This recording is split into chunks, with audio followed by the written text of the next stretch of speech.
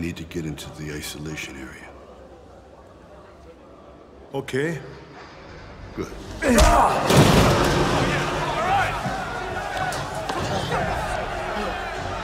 That's a favor? Hey, sometimes favors hurt. Really? See what you can do. All right.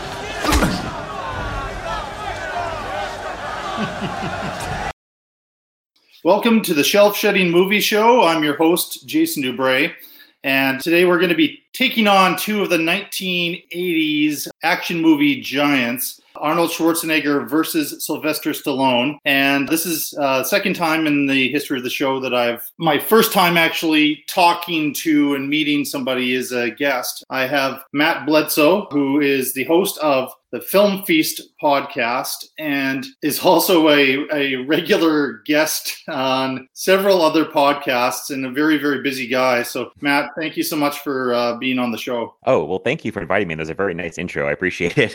Yes, I'm happy to be here. This is a fun idea, and I'm excited to talk all these movies with you. So it should be fun. Yeah. Probably wondering why randomly some dude in Canada was contacting you. I have a buddy. There's only a few of us who do movie podcasts where I live. A buddy named Larry Parsons. He does a show called Rank and Review. I don't know if you've listened to that one. I have heard of that one. Yeah, because Daniel Epler, my friend, has been on that show. So I have heard of that one.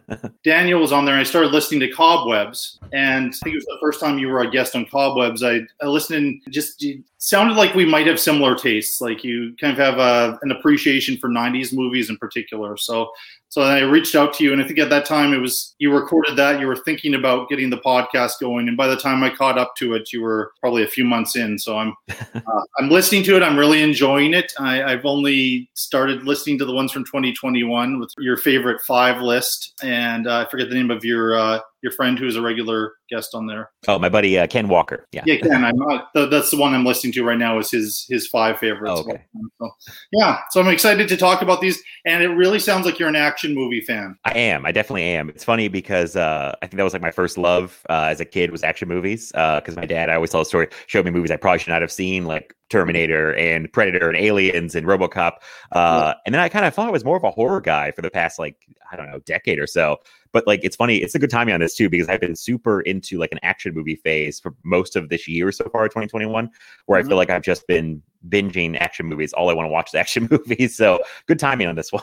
Yeah, well, that's good, because you want it to be something that especially when I'm asking you to watch 6 movies. It's a little bit different than the format of your show, where I like that it's something different every time. A little bit more freedom in your format from show to show. So here's where I'm coming from with Schwarzenegger and Stallone. I hadn't thought about it until I started looking at this while watching these movies. And I've been watching some of their other work recently too. If I was to say who the better actor is, I would say it's Sylvester Stallone. But between the two, I get more excited to see Schwarzenegger movies. So that's kind of the paradox that I'm working with here. And I want to get your take on that, if you maybe have a different opinion or if it's a similar type of thing. No, funny enough, actually pretty similar to you, where I'm more of a Schwarzenegger guy and always have been, probably because of stuff like Terminator 2 and Last Action Hero as a kid. And I feel like he's kind of the bigger personality almost. And I think he has better comedic timing than Stallone. I think he's better doing comedy than Stallone. But I think Stallone is the better actor. And especially in one of these movies we'll talk about, where Stallone really gets to show off his acting ability.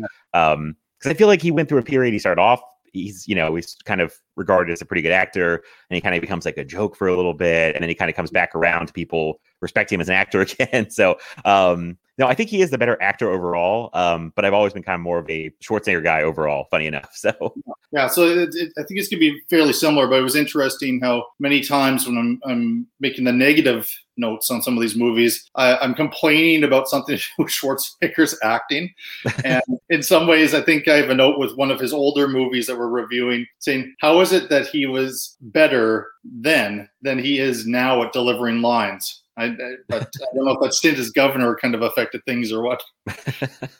Yeah, it's possible. It's possible.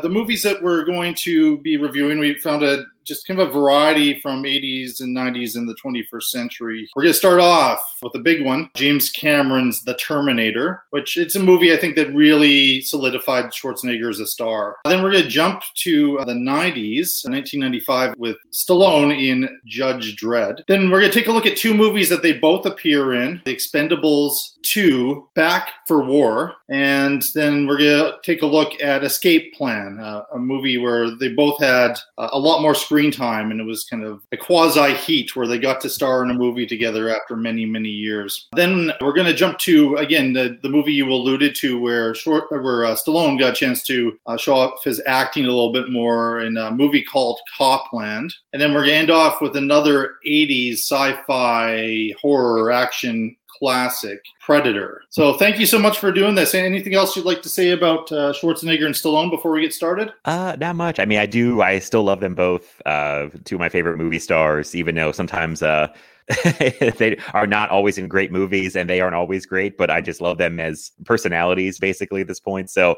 I always enjoy watching them even if the movie's not great, honestly. Yeah, me too, actually. I just there's something, I don't know if it's nostalgia or what, even when it's current ones, just if I'm in the right mood, I will be happy to watch it even if it's seemingly an awful movie. Yeah. In the 21st century, a weapon will be invented like no other. This weapon will be powerful, versatile, and indestructible. It can't be reasoned with. It can't be bargained with. It will feel no pity, no remorse, no pain, no fear. It will have only one purpose: to return to the present and prevent the future. This weapon will be called the Terminator. You're dead, honey.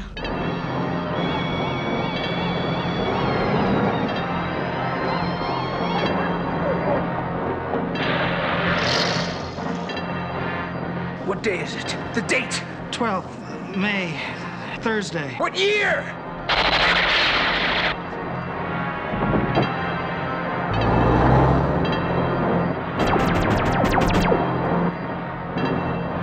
I'm here to help you.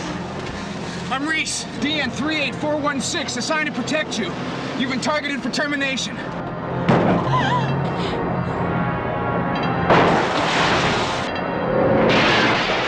Why does it want me? Why me?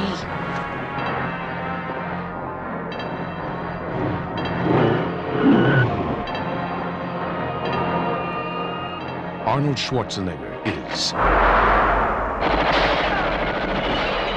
the Terminator. Your future is in its hands.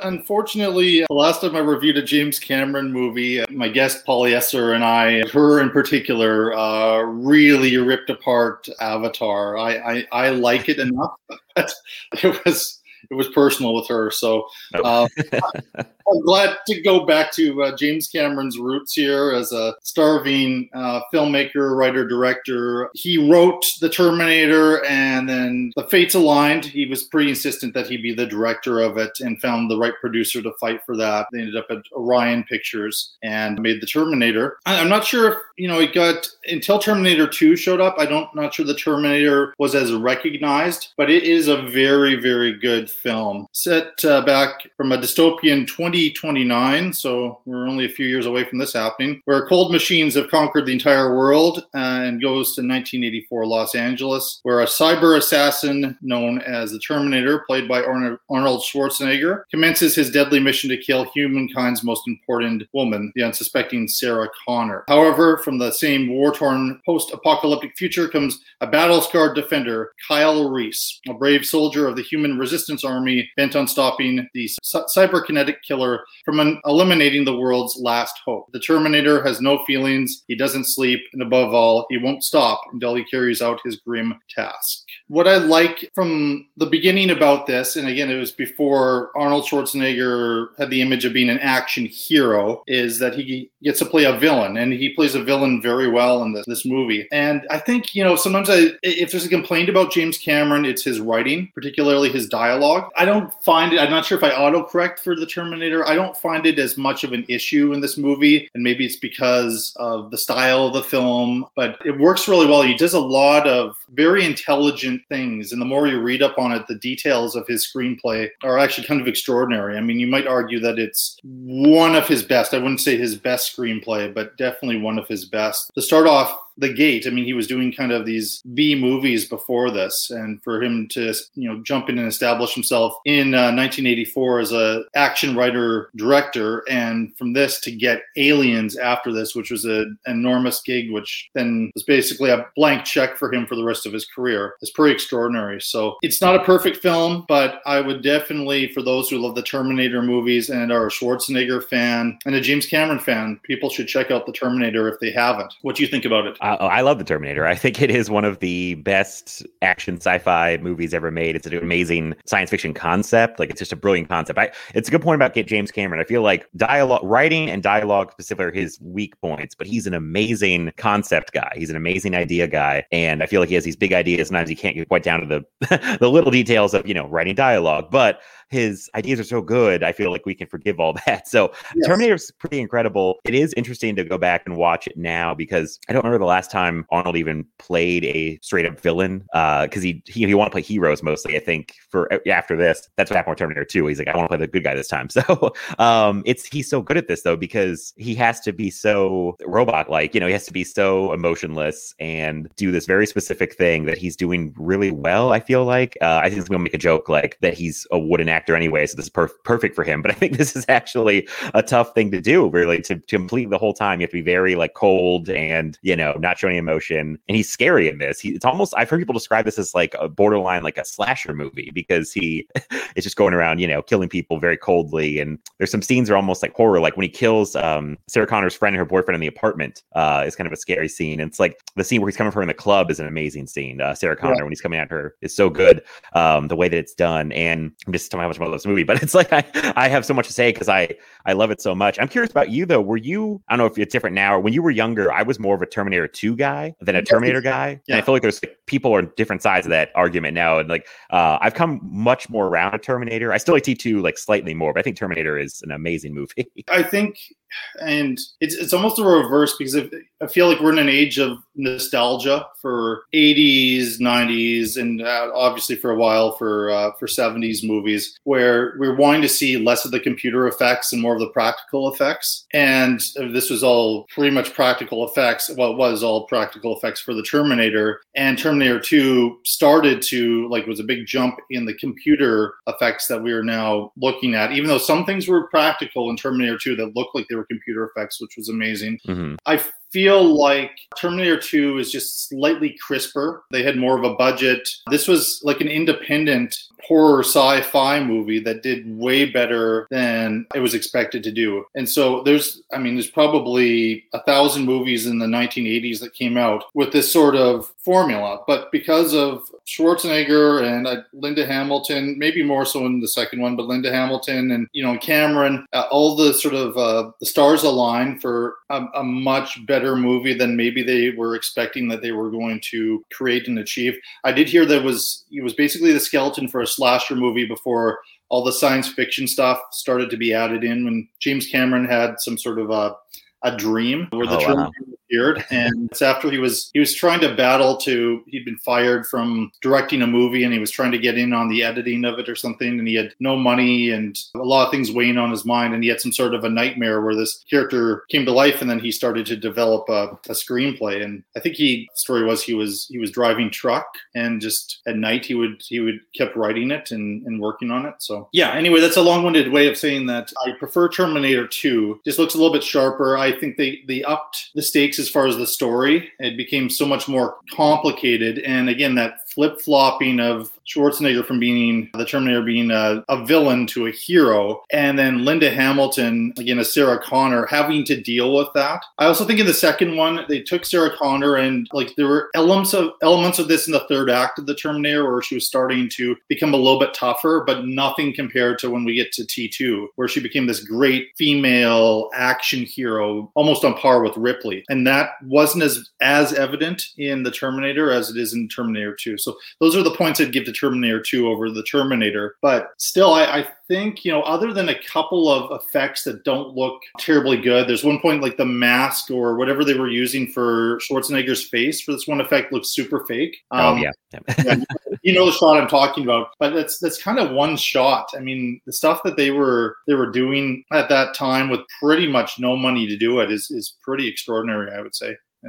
Yeah, I mean, you look at the idea they're trying to do on the budget. I think they had like $6 million around there, and to which is not like a small sum of money, especially in 1984. But to do this concept with $6 million is pretty crazy. And I looked up the T2 budget, and it was $102 million. So it got huge compared to the first one. So much bigger budget. But they pulled off the best. It's kind of amazing what they pulled off for $6 million, honestly, for Terminator 1. Yeah, if they'd had $100 million plus budget in 1984, wow, it might be a closer competition between the two. I think the Terminator's maybe a bit more successful as being a horror movie. The Terminator 2 is a bit more of an action science fiction film. Yeah, as you said, like Schwarzenegger looks scary in this movie, and to think of like he's kindergarten cop, or you jump into that context. I mean, as far as you never really have Schwarzenegger disappear into a role. You're always aware it's Arnold Schwarzenegger, but for us to be the same guy that we laugh and cheer for us to still look back at the Terminator and be frightened by the same man. I mean, it says that there is something with Schwarzenegger which is hard to explain. I mean, he's not Gary Oldman here. He's not like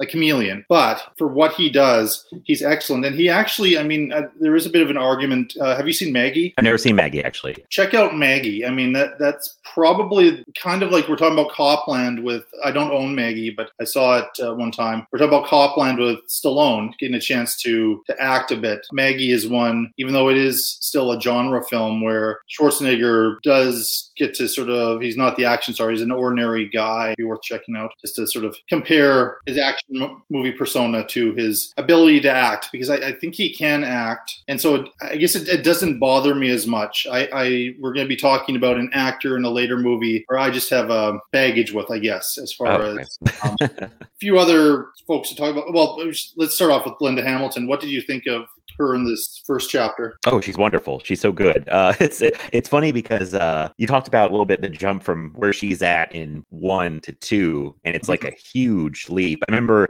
talking to my stepdad about this a while ago, like about how he likes Terminator 1 over 2, because he, like, for some reason, he has a really hard time with like the jump she makes from 1 to 2. He thinks it's like unbelievable how she becomes a 2. I'm like, well, she really went through some shit, you know what I mean? So, and she's been training for years and all this stuff. Like, I buy the transformation to her in 2, but yeah, I think she's really good in this. She's extremely sympathetic, which you need for what she's going through. You could see why Kyle Reese would fall in love with her very quickly, I think. She's good on a lot of fronts, like a character you can empathize with. She seems very sweet. She's like wholesome, but she is a fighter, which I think becomes clearer in the sequels, and a survivor, basically. So yeah, she's really good in this, and is pretty crucial to making the whole thing work, really. I think so. When she has to go through a different arc in both movies, then Schwarzenegger as an actor has to kind of do the one thing, but he's a robot. And it's tough to do that too, that, convey feelings without actually feeling anything and just being committed to the mission in both. But she's really almost like the person that we're following in the series, because we're trying to make sense of how all this can happen in this extraordinary situation. I do like, and it's an appropriate amount of time. What they say about it is 11 years chronologically from the first movie to the second movie. Yeah, and a lot of stuff happens to her in between, because in this short stint of time that this movie takes place, like, she goes through a lot and she changes a lot. So she has to go through more different beats throughout the series, but particularly in the first two. So I liked her a lot. Several other actors who show up. Young Bill Paxton. He's the punk leader. I guess that was probably the first time that he worked with James Cameron, and they worked together on a lot of films. Just one of those faces that you'll see early on in the movie and go, "Oh, he's in this. Oh, he looks so young." They all look really young. And Paul Winfield, another good character actor, plays one of the detectives looking into this. Lance Hendrickson, who's basically a legend in genre cinema. One of my criticisms is Lance Hendrickson doesn't have a whole lot to do. Well, that's true. Yeah. He's a police officer. Like, he's a decent police officer. It's not like a walk-on role, but he's just basically one of the people lined up for the slaughter of the Terminator. So I just think maybe they just at 84 they didn't know that he could do a lot more than what he was necessarily being asked for. What do you think about Michael Biehn playing Kyle Reese? I like him a lot. I always feel like I'm happy to see that guy pop up in anything. I like him kind of more in what he does in Aliens, but I really like him in this. He's got to do the thing. Well, it's come up a lot on my show recently about a guy who is on like the verge of like a breakdown, I feel like, which is he's constantly like, he's frantic from minute one, which understandably so. And he's paranoid and he's just kind of like on edge. And he's the one that has to deliver all the kind of exposition stuff, which is always tough for someone to do because you can kind of burn with the exposition dump dialogue, as I call it, where you just kind of have to give everybody the whole thing. But I do love that Cameron basically makes Michael Biehn do the exposition dump while there's a car chase happening, which is kind of a brilliant idea. It's like he tells a lot about what's going on while there's action happening, which is nice. He's not just sitting down like in a room. He does that sometimes, but there's a lot told while he's doing the car chase, which is a smart move because it kind of keeps it more engaging that way. But no, Michael Bihn's really good. It's like scrappy. He always feels like he's not your standard action hero because he's not like some big buff guy, but he just seems very like scrappy. If like you're gonna fight with him, he would be clawing and biting you or something. It's like even if he's like not the bigger guy or not the best fighter. But yeah, I like Michael Biehn. He's like a welcome presence, I feel like. Yeah, I always love seeing that guy in movies, and I guess I don't completely know the history. I think there were some personal problems later on, and that's when he kind of disappeared. He feels like a guy who should show up in one of these Expendables movies or something like that. Yeah, I like him, and I think it was he had a good connection with Cameron. He was another guy that's kind of part of James Cameron's company of actors.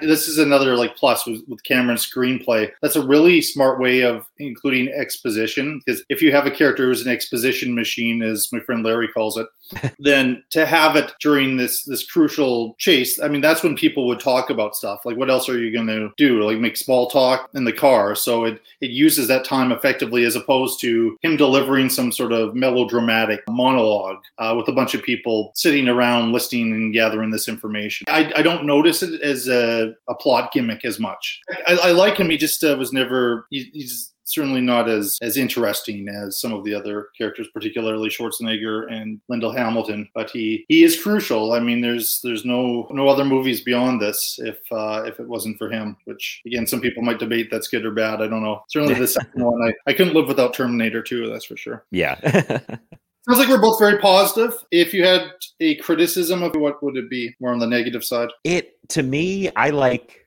the more action-heavy approach of 2. So I feel like this one has some slower moments that I'm not as into. That's like really my only knock. Like if Terminator 2 is like a perfect 10 to me, Terminator is like a 9 out of 10. It's just small things. It's like just kind of the smaller scale, little bit slower pace. It's not like it's a boring movie by any means. But yeah, just like that's my criticism, I guess. It's a little slower for me. I prefer the more fast-paced action approach of 2. I think showing this to younger people, I think they might be thrown off by the 80s style. Oh, it's very 80s, yeah. I'm intrigued and attracted by it, or thrown off. I mean, it is very 80s, but that particular portion is set in 1984, and that's how things looked. So it works really well. So it's not as much. And they, again, the budget that they had, they couldn't do the special effects that they could do later on. And then I just said that really picky one about it. I would have liked to see a little bit more for Lance Henriksen to do in the movie, but it is a strong movie, and it's going to be getting quite a few points from me. And it sounds like it'll be getting quite a few points from you as well. Yeah, same here. Yeah.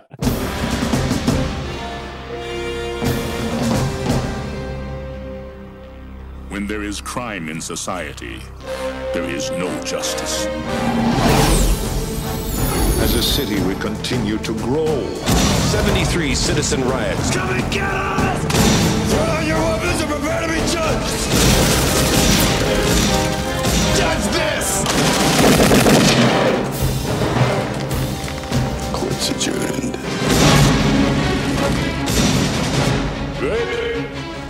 a legend. You were my finest student.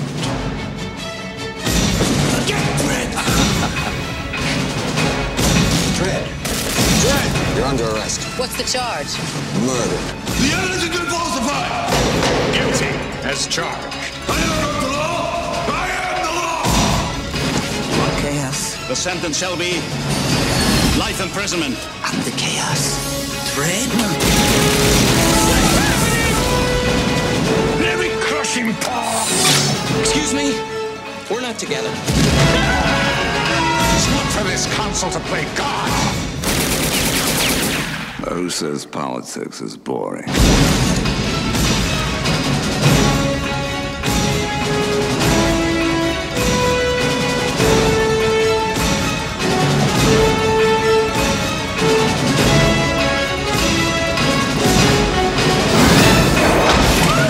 We're going to war.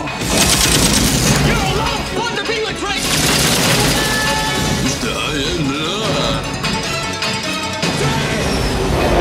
You gotta let me coming. I'll be the judge of that.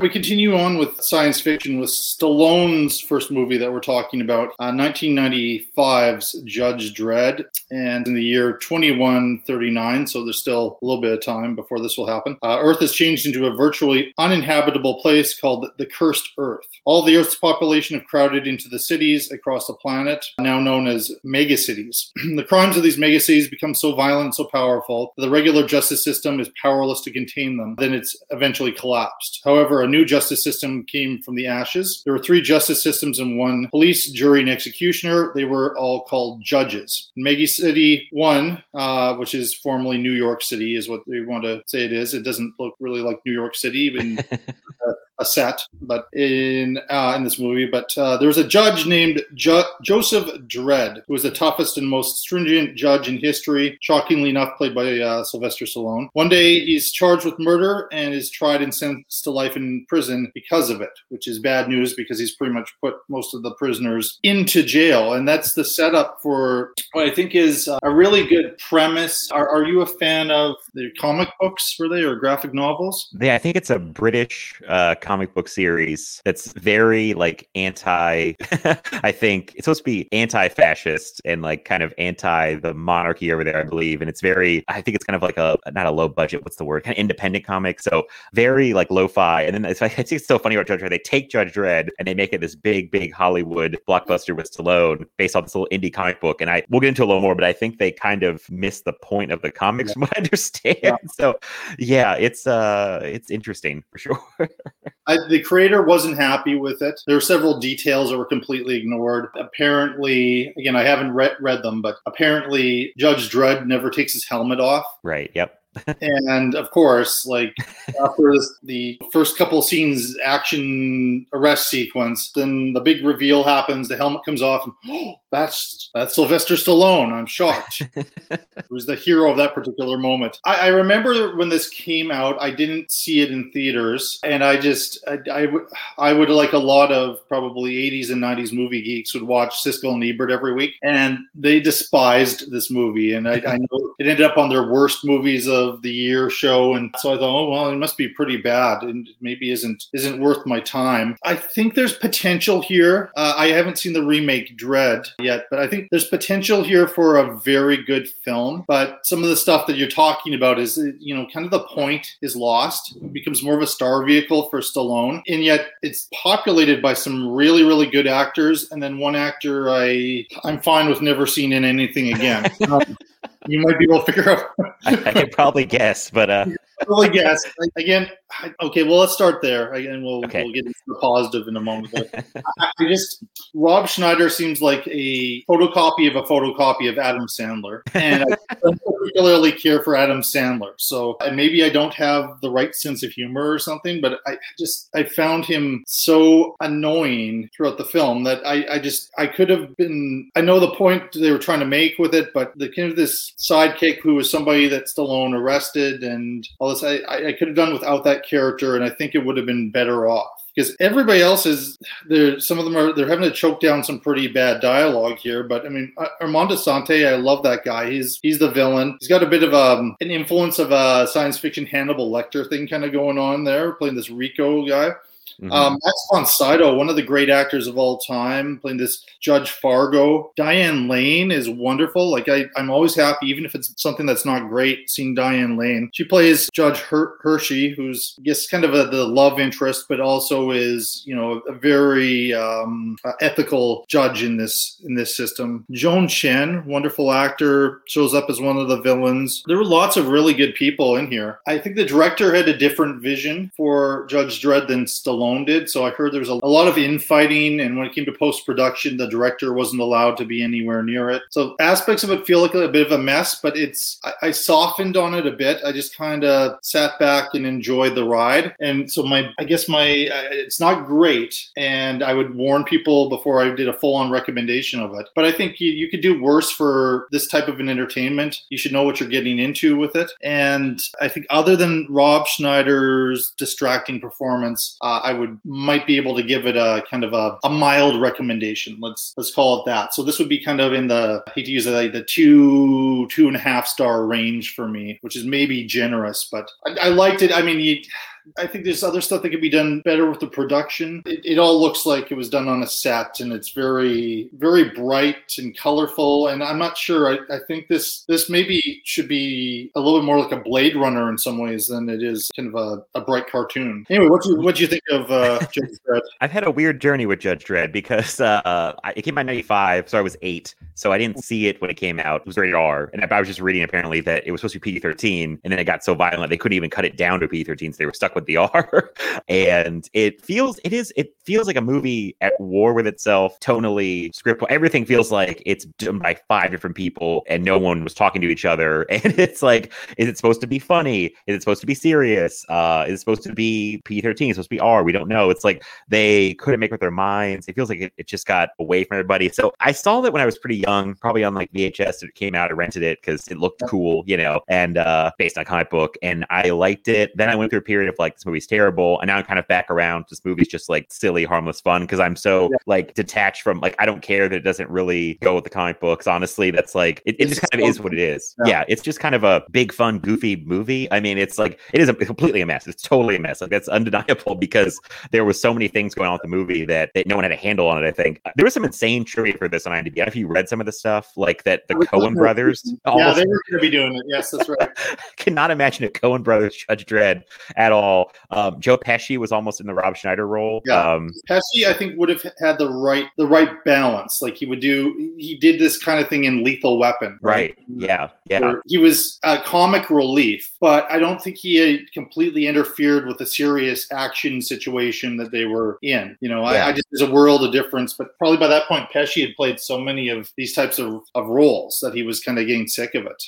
Plus, he was in Casino the same year, so I'm getting the Casino script and I'm getting this script. I'm choosing Casino. So and Scorsese, that's insane. He's good at doing, like, he can be very scary and serious and also really, really funny. It's amazing, Pesci, how he can go back and forth between like being really funny and like really intense. Rob Schneider feels so out of place in this movie. It's like he's beamed in from another planet, and it's like he's just doing like an SNL sketch, and no one else is like on his wavelength. Like, I feel like he's just doing his bit, and it's just so weird. He does do a pretty funny Stallone impression at one point that I thought I did like. I think that was improvised, if I have that straight. I saw that trivia too. Yeah, it was improvised, and Stallone thought it was funny, so he's like, leave it in. I get the sense, like, one of the differences, Stallone wanted this to be an action comedy a little bit more, and I think he was really big on getting Rob Schneider into the film, and I'm not sure he liked other people involved with it, but I think he liked Rob. But it's just everything I've looked at, and even some of the one little documentary. It has a documentary making of, remarkably enough, on the Blu-ray I have. I could tell that those two had fun together, but I don't know. I just don't. I feel like you nailed it a moment ago when you said he's doing an SNL sketch. And I kind of, when I liked Rob Schneider was when he was on Saturday Night Live. And remember he had I don't know if you ever saw like the Copy Man. Yeah, that's what I thought was funny. You said he's a photocopy of Sandler because I was thinking his big thing was like making copies. Like it's just like that. I laughed. I enjoyed that. But in a 3 to 5 minute sketch, that works really well. If you have to spend an hour and a half or God forbid 2 hours with him doing the same thing, then it's never worked. But I don't know. I know he has his defenders, and there's people who love the Deuce Bigalow and all those movies. I just, unfortunately, I wish I was having a better time with that stuff than I did.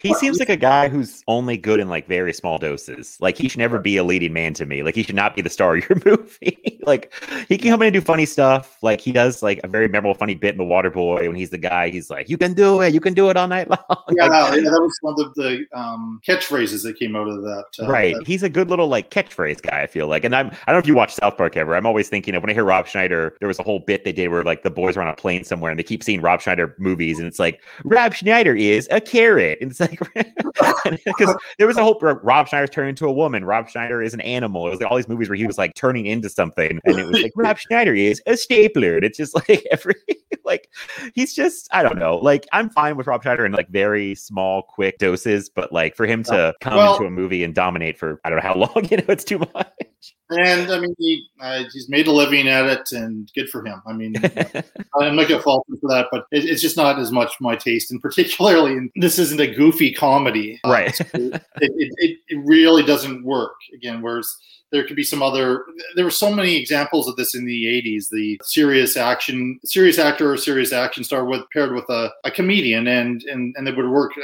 48 Hours is a perfect example of Nick Nolte and Eddie Murphy paired together, right? But it has to be that type of not just a comedian, but a comedian who can act. I think, and that's the can act part. I think is missing a little bit here. But yeah. I mean, I'm glad to say that, like, to hear that you didn't, have some sort of an awful time with it. I always feel bad when my guests have to watch something and it's just some sort of an ordeal for them. But oh no, and I've seen this movie more times than I think I realized because I rewatched it and I was like, oh, I must have rented this like 15 times as a kid, and I saw it on TV a lot. I feel like, and bits and pieces of it. So rewatching it was like pretty easy breezy. I guess it gets and you know what's nice? It's only like an hour and a half long, which I feel like this kind of movie now would be like 2.5 hours. It's like, but you should. Oh, I was gonna say that Dredd they did with oh god, I'm blanking on his name.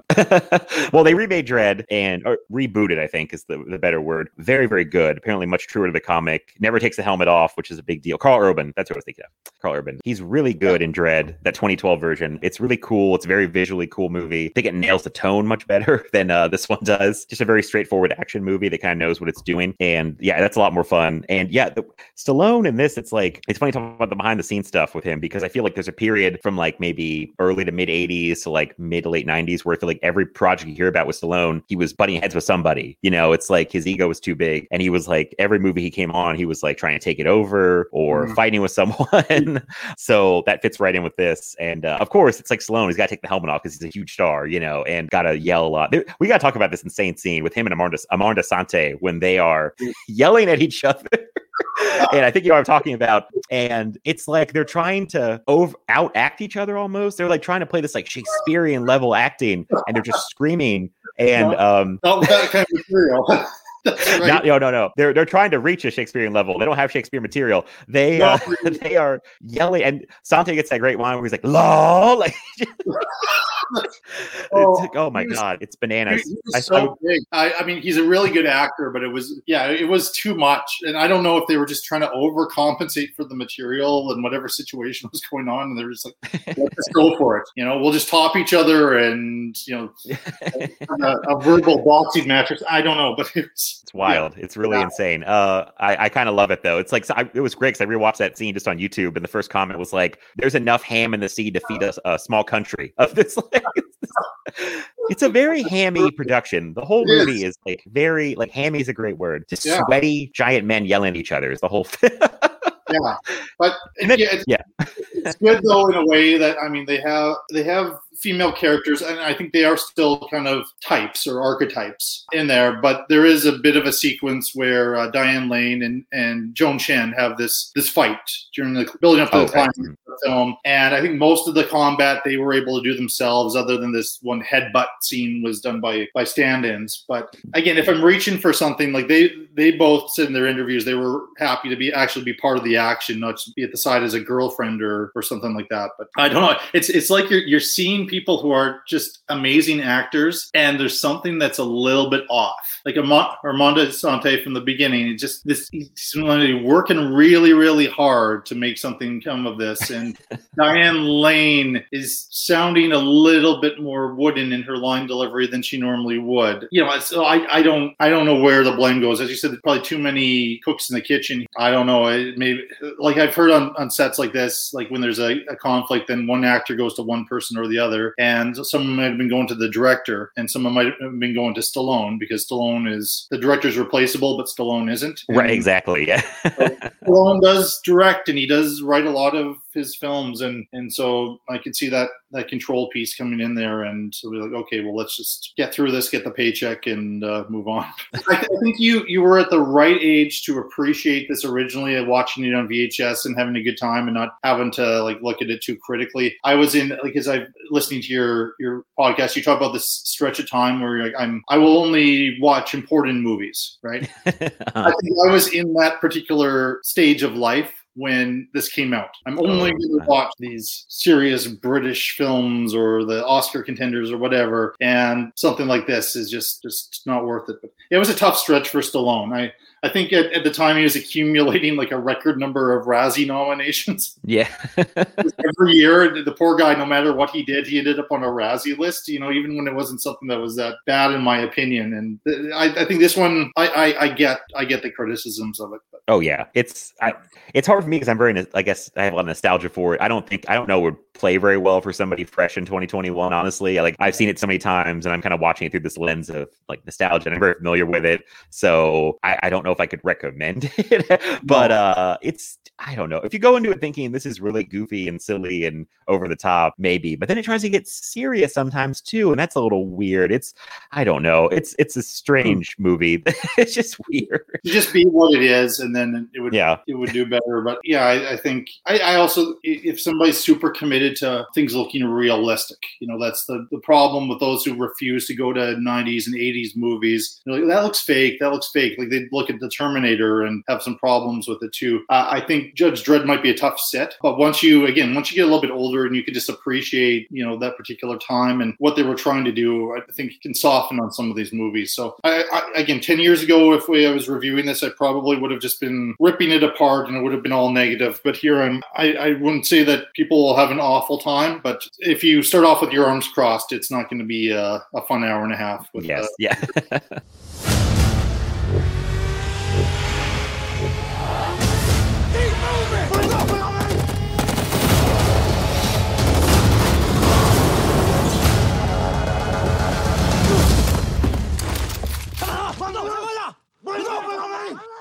Unloaded?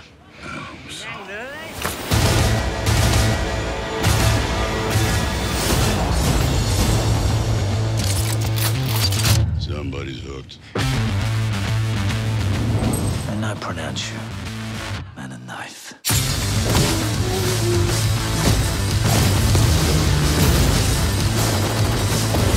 You and your little psychotic gang of mutts. Today is payback. 6 pounds of pure plutonium is powerful enough to change the balance of the world. Imagine what 5 tons would do. You're gonna need more men if you expect to get out of here alive. I'm back. You can't let the contents of that safe fall into the wrong hands. What's the plan? Track him, find him, kill him. Here we go!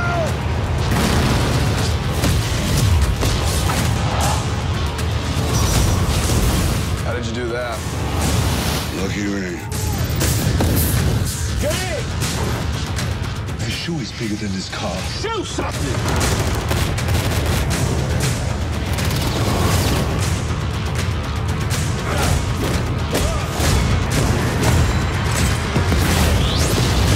You're not doing what I think you're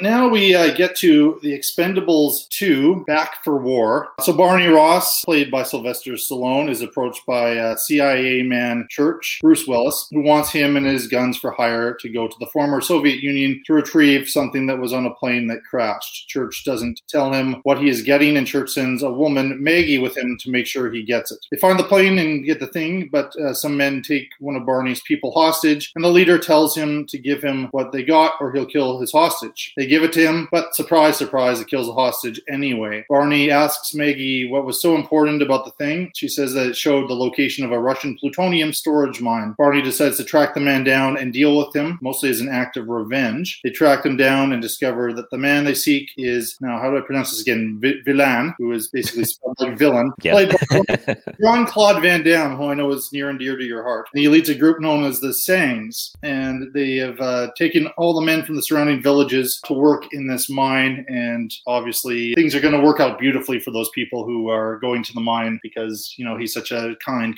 person.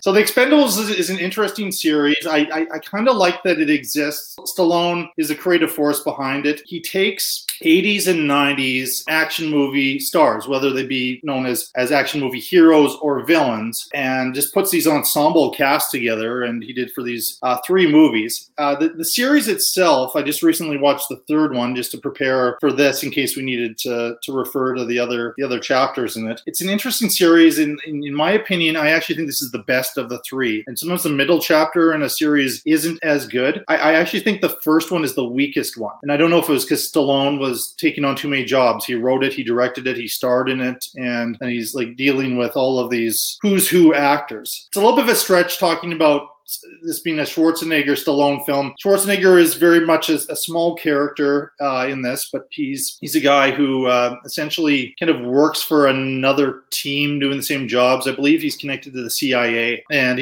he'll come in for a few scenes, chomping on a cigar. I think he was still the governor in the first movie, and this was his first movie after no longer being the governor of California. And this is where I mentioned at the top of the show that Stallone is the better actor between the two. The scenes, and maybe, I don't know, you can disagree with me on the next movie we're going to talk about after this, but the scenes when they're together, I compare it to Heat with Pacino and De Niro and the big build up to them being in scenes together. While I prefer Schwarzenegger in his movies, ultimately, I think Stallone normally looks better in the scenes when they act together, in a similar way to the fact that I've been a little bit more of a Pacino guy over De Niro, but sometimes when the two of them are acting together, it seems to me that De Niro is a little bit better. But anyway, lots of fun stuff in this movie. Chuck Norris comes out of retirement. Again, this is kind of Van Damme picking up his career again and getting started. And I guess the controversial one is Bruce Willis. He was involved with the first 2, but he suddenly was not in the 3rd one. And I think in the 3rd one, to quote Schwarzenegger's character, he says something, he's out of the picture. And there's a lot of subtext behind that. Mr. Willis has become very difficult to deal with. Anyway, so there's a lot of interesting backstory stuff with this movie and just seeing one face after another. But as a movie, what do you think about Expendables 2? I really like Expendables 2. I'm kind of with you, where it's actually by far my favorite of the 3 movies. I think it's much better than either of the other 2. I don't even know which one I'd put ahead of the other one, because one, I don't think they kind of figured things out yet. That movie's kind of weirdly paced. Like the action's not super great. Stallone was like killing himself on that first movie. You were right. He had too many jobs. There's a great behind the scenes documentary I watched a long time ago that's probably more interesting than the first Expendables movie about the making of the Expendables movie, where Stallone is just like he's killing himself, and he's not a young guy at this point, and it's like he broke his ribs in a fight with Stone Cold Steve Austin in the movie, and he has to go take time off for that and has to come back and try to direct, and he's just so stressed out, you could tell, and the movie's not great. I rewatched it. It was funny because actually this is the movie when you reached out to me and kind of gave me these options. I had just watched this movie and I was like, oh, perfect, Expendables 2, and then all this other stuff, and I was like, okay, great. And I really like this one. I feel like it finds the balance. And then 3, they do the thing where they make it PG-13 instead of R, and they bring in all these new action people who I don't like any of them because they're all like they're all like junior cast shows up. Is this? And I think their theory was, okay, well, if this works, then this group of people is going to take us into Expendables 4. And fortunately, to my knowledge, they're not doing that, and that's probably a good thing because I don't know, other than Ronda, how do you pronounce her last name? Rousey. Yeah. Rousey, yeah. Other than her, the others are just kind of non-starters for me. They're these like very generic, like pretty boy guys who I don't even think were even like action guys. And they all have like names I can't remember that all sound like fake names. It's like, it's just not great. They're all like bland personalities, and it really made me realize, wow, we really have like no modern major action stars because the younger guys, like there's no younger like guy who's just an action star. It's because they couldn't find any. So Marvel, they're all in DC or Marvel, and right? Really, the older guys, the Liam Neesons, Denzel Washingtons that have been keeping this going. Like Keanu Reeves now, because of John Wick, is in that mix, and he's slightly younger than. I mean, again, thinking of folks who've been keeping this going for a while. Harrison Ford shows up in the third one and kind of replacing Bruce Willis. Like he's done way beyond the time he should be doing action movies. Keeps doing them, and I don't know. There's gonna be another Indiana Jones apparently. I don't know. I don't want that at all. Honestly, it's like I thought he was too old in the last one. Like 10 years ago, I thought he was too old to play Indiana Jones, and then they're gonna do 10 years later, and I'm like, oh my god, he's gonna be in a wheelchair.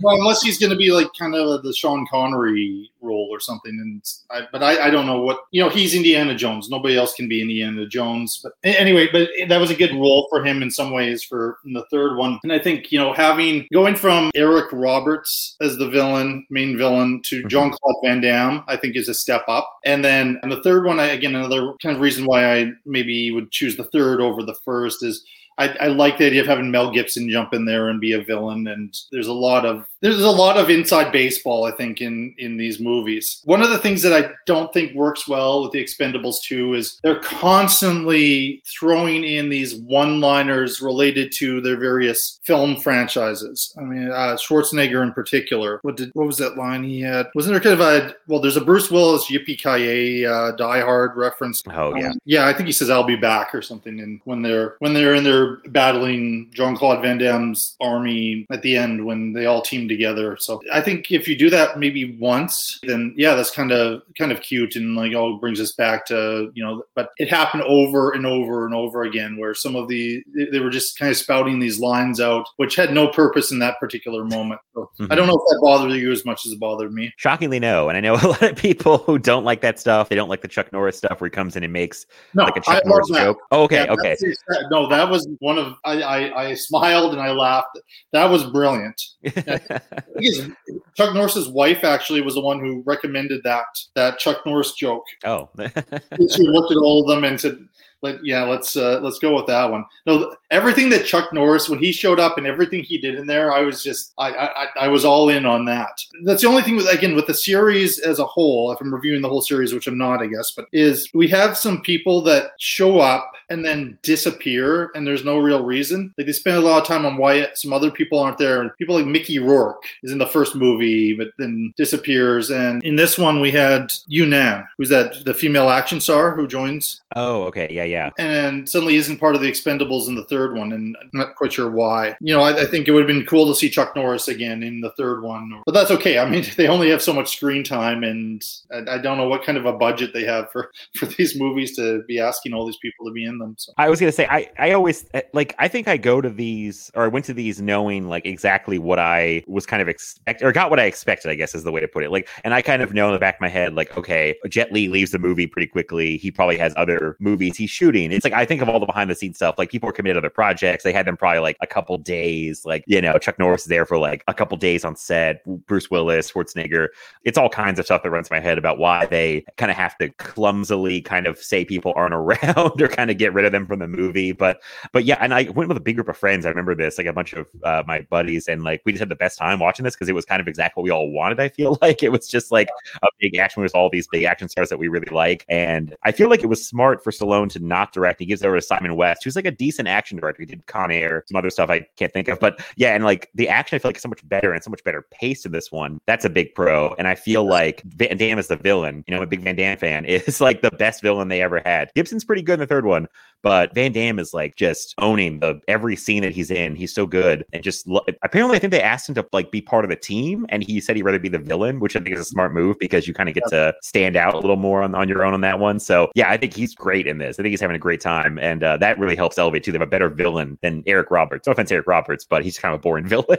Well, they're all the three villains in the three movies are all very different. Knowing that you're a Van Damme fan and you had a great show, I would recommend people check out your Van Damme show, ranking your favorite Van Damme films. And yeah, I really enjoyed him in it. I think he was very, very nasty villain. I mean, it's very predictable that he's going to promise something, then he's going to kill the Hemsworth actor. Right. That was set up. The guy's going to die like maybe 10 minutes or less into the movie because Stallone has taken such a liking to this kid. Yeah.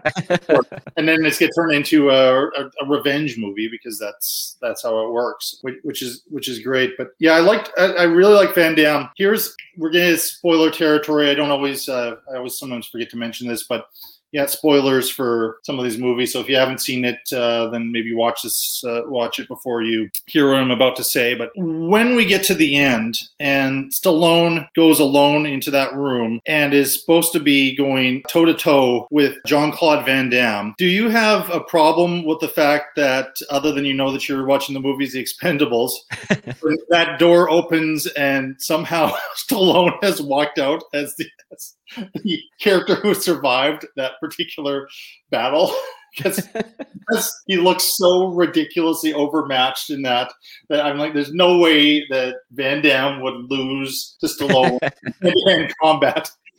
Well, yeah, that's a real suspension of disbelief moment. But I know what the movie is, and he's the hero. He has to win. Like, you're not going to kill off the head of the team in the second chapter. Right. I feel like Van Damme gets a pretty good fight in. It's not like he gets dominated, but I was excited to see them battle. It's an exciting moment, but I'd like to see some piece of machinery falls on Van Damme's head, or there's some acting that causes the death of this film. Is supposed to believe Stallone was actually able to kill him. He slips on a banana peel and falls down. Yeah. No, I get that. Yeah. The night I watched this again, I was, long day at work, and my brain was not, looking for something terribly deep, and I put it on, and it was about perfect for that. I mean, it's great opening, spectacular action setups, and I think all three, that's a real credit that the ideas they come up with in the screenwriting, and Stallone has been a co-writer on all of these, really inventive stuff, and again, nice throwback to 1980s and 90s action movies, a bit more practical effects. I'm sure that they use some CGI in there, but it's actually a pretty good series, and I don't know if it's gotten a ton of respect, other than just kind of an entertainment. I had a lot of fun with it, and so I don't know. I think it knows what it is, and when we're looking at Judge Dredd couldn't quite pinpoint what it is, and that just gives it a few more points on Judge Dredd. I also think it's just a more entertaining movie. I agree with everything you said. Yeah, that's basically how I feel. Like, I felt like they really struck the right chord with Expendables 2. They learned lessons from the first one, and they fixed a lot of things. And I kind of watched it like you did. I think I had like a kind of a stressful day, and I just put Expendables 2 on, turned my brain off, and that's how I enjoy those movies. Like, so all the stuff about them referencing a franchise, this doesn't really bother me. It's ridiculous to be like, I think there's a thing with Schwarzenegger and Bruce Willis where they're kind of doing each other's lines. It's like, that's my line. It's really stupid when you think about it, but it's like, you know what? I don't care. It's like a warm blanket. It's stupid nostalgia.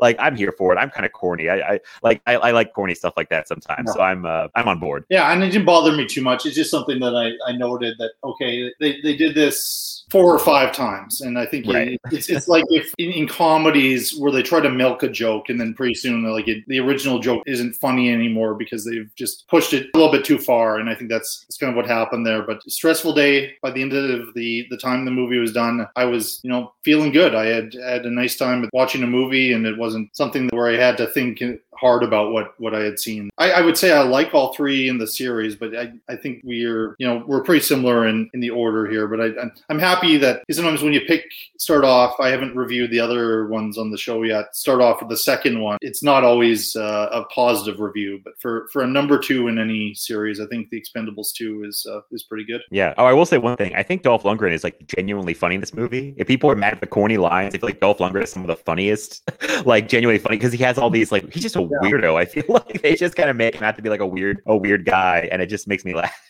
There's so many actors to talk about. I didn't talk about Lundgren. I don't know. I'm a little bit mixed on him. Jason Statham really impresses me in this series. Oh yeah. Because wasn't Lock, Stock, and Two Smoking Barrels? Wasn't that his first? He started to get all those action roles after that. I believe so. I didn't really see him in anything till around like 2000-ish, like Ghost from Mars and the one with Jet Li. So yeah, he was in. Oh yeah, Lock, Stock, and Two Smoking Barrels, then Snatch, and then he kind of comes over with like the one and Ghost from Mars, and Transporter was like his big solo action movie. So and it was funny, like I watched those Guy Ritchie movies first, and then suddenly he became this action star. And I'm not sure if I completely appreciated him as an action star. I liked him in the Guy Ritchie movies, but watching this, he holds his own with Stallone, and I think that series really needs him, and particularly the first movie. I think he carried a lot of weight in the first movie and made that movie probably better than it actually is. So I just want to say some nice things there, which remind me for some reason when you mentioned Dolph Lundgren.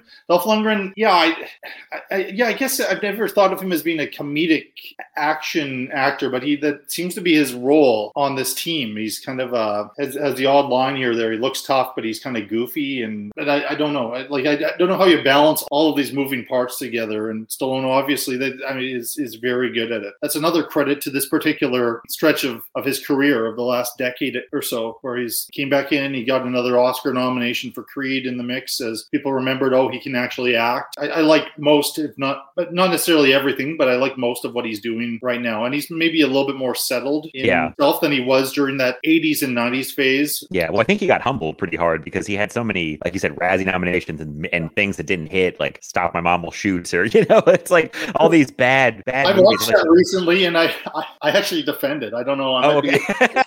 In the world who Fair gets enough. out of it, but people were on him while he was doing these comedies, Oscar, all these movies during that stretch, and his action movies were not hitting home. He was like, okay, I'm gonna keep doing more Rocky movies, more Rambo movies, which he did, and he's very good in those. But it's I like to see him try some different stuff. I don't mind if it's a bad Stallone film because they're still kind of fun. I can get something out of them. Anything else you'd like to say about The Expendables 2? No, I really like it, and I think it is by far the best of the three. So that's basically what I would kind of my main point from this one. So yeah, but it's a fun movie. I enjoy it. Yeah, me too. It's a surprise that in these 6 that it is pretty good. It's probably gonna get more points than I would have anticipated when I put this grouping of 6 together.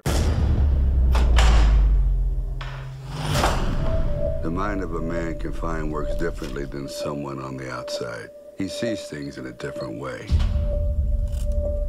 A successful breakout depends on 3 things: knowing the layout, understanding the routine, and help from outside or in. We got a runner. Put your hands in the air now! Showtime. Ray Breslin is able to break out of any prison designed by man. We're testing a prototype facility to deal with people no government wants on their books. The people financing this need to know these facilities are escape-proof. Contact on site. The warden's name is Roger Marsh. When do we start? We just did.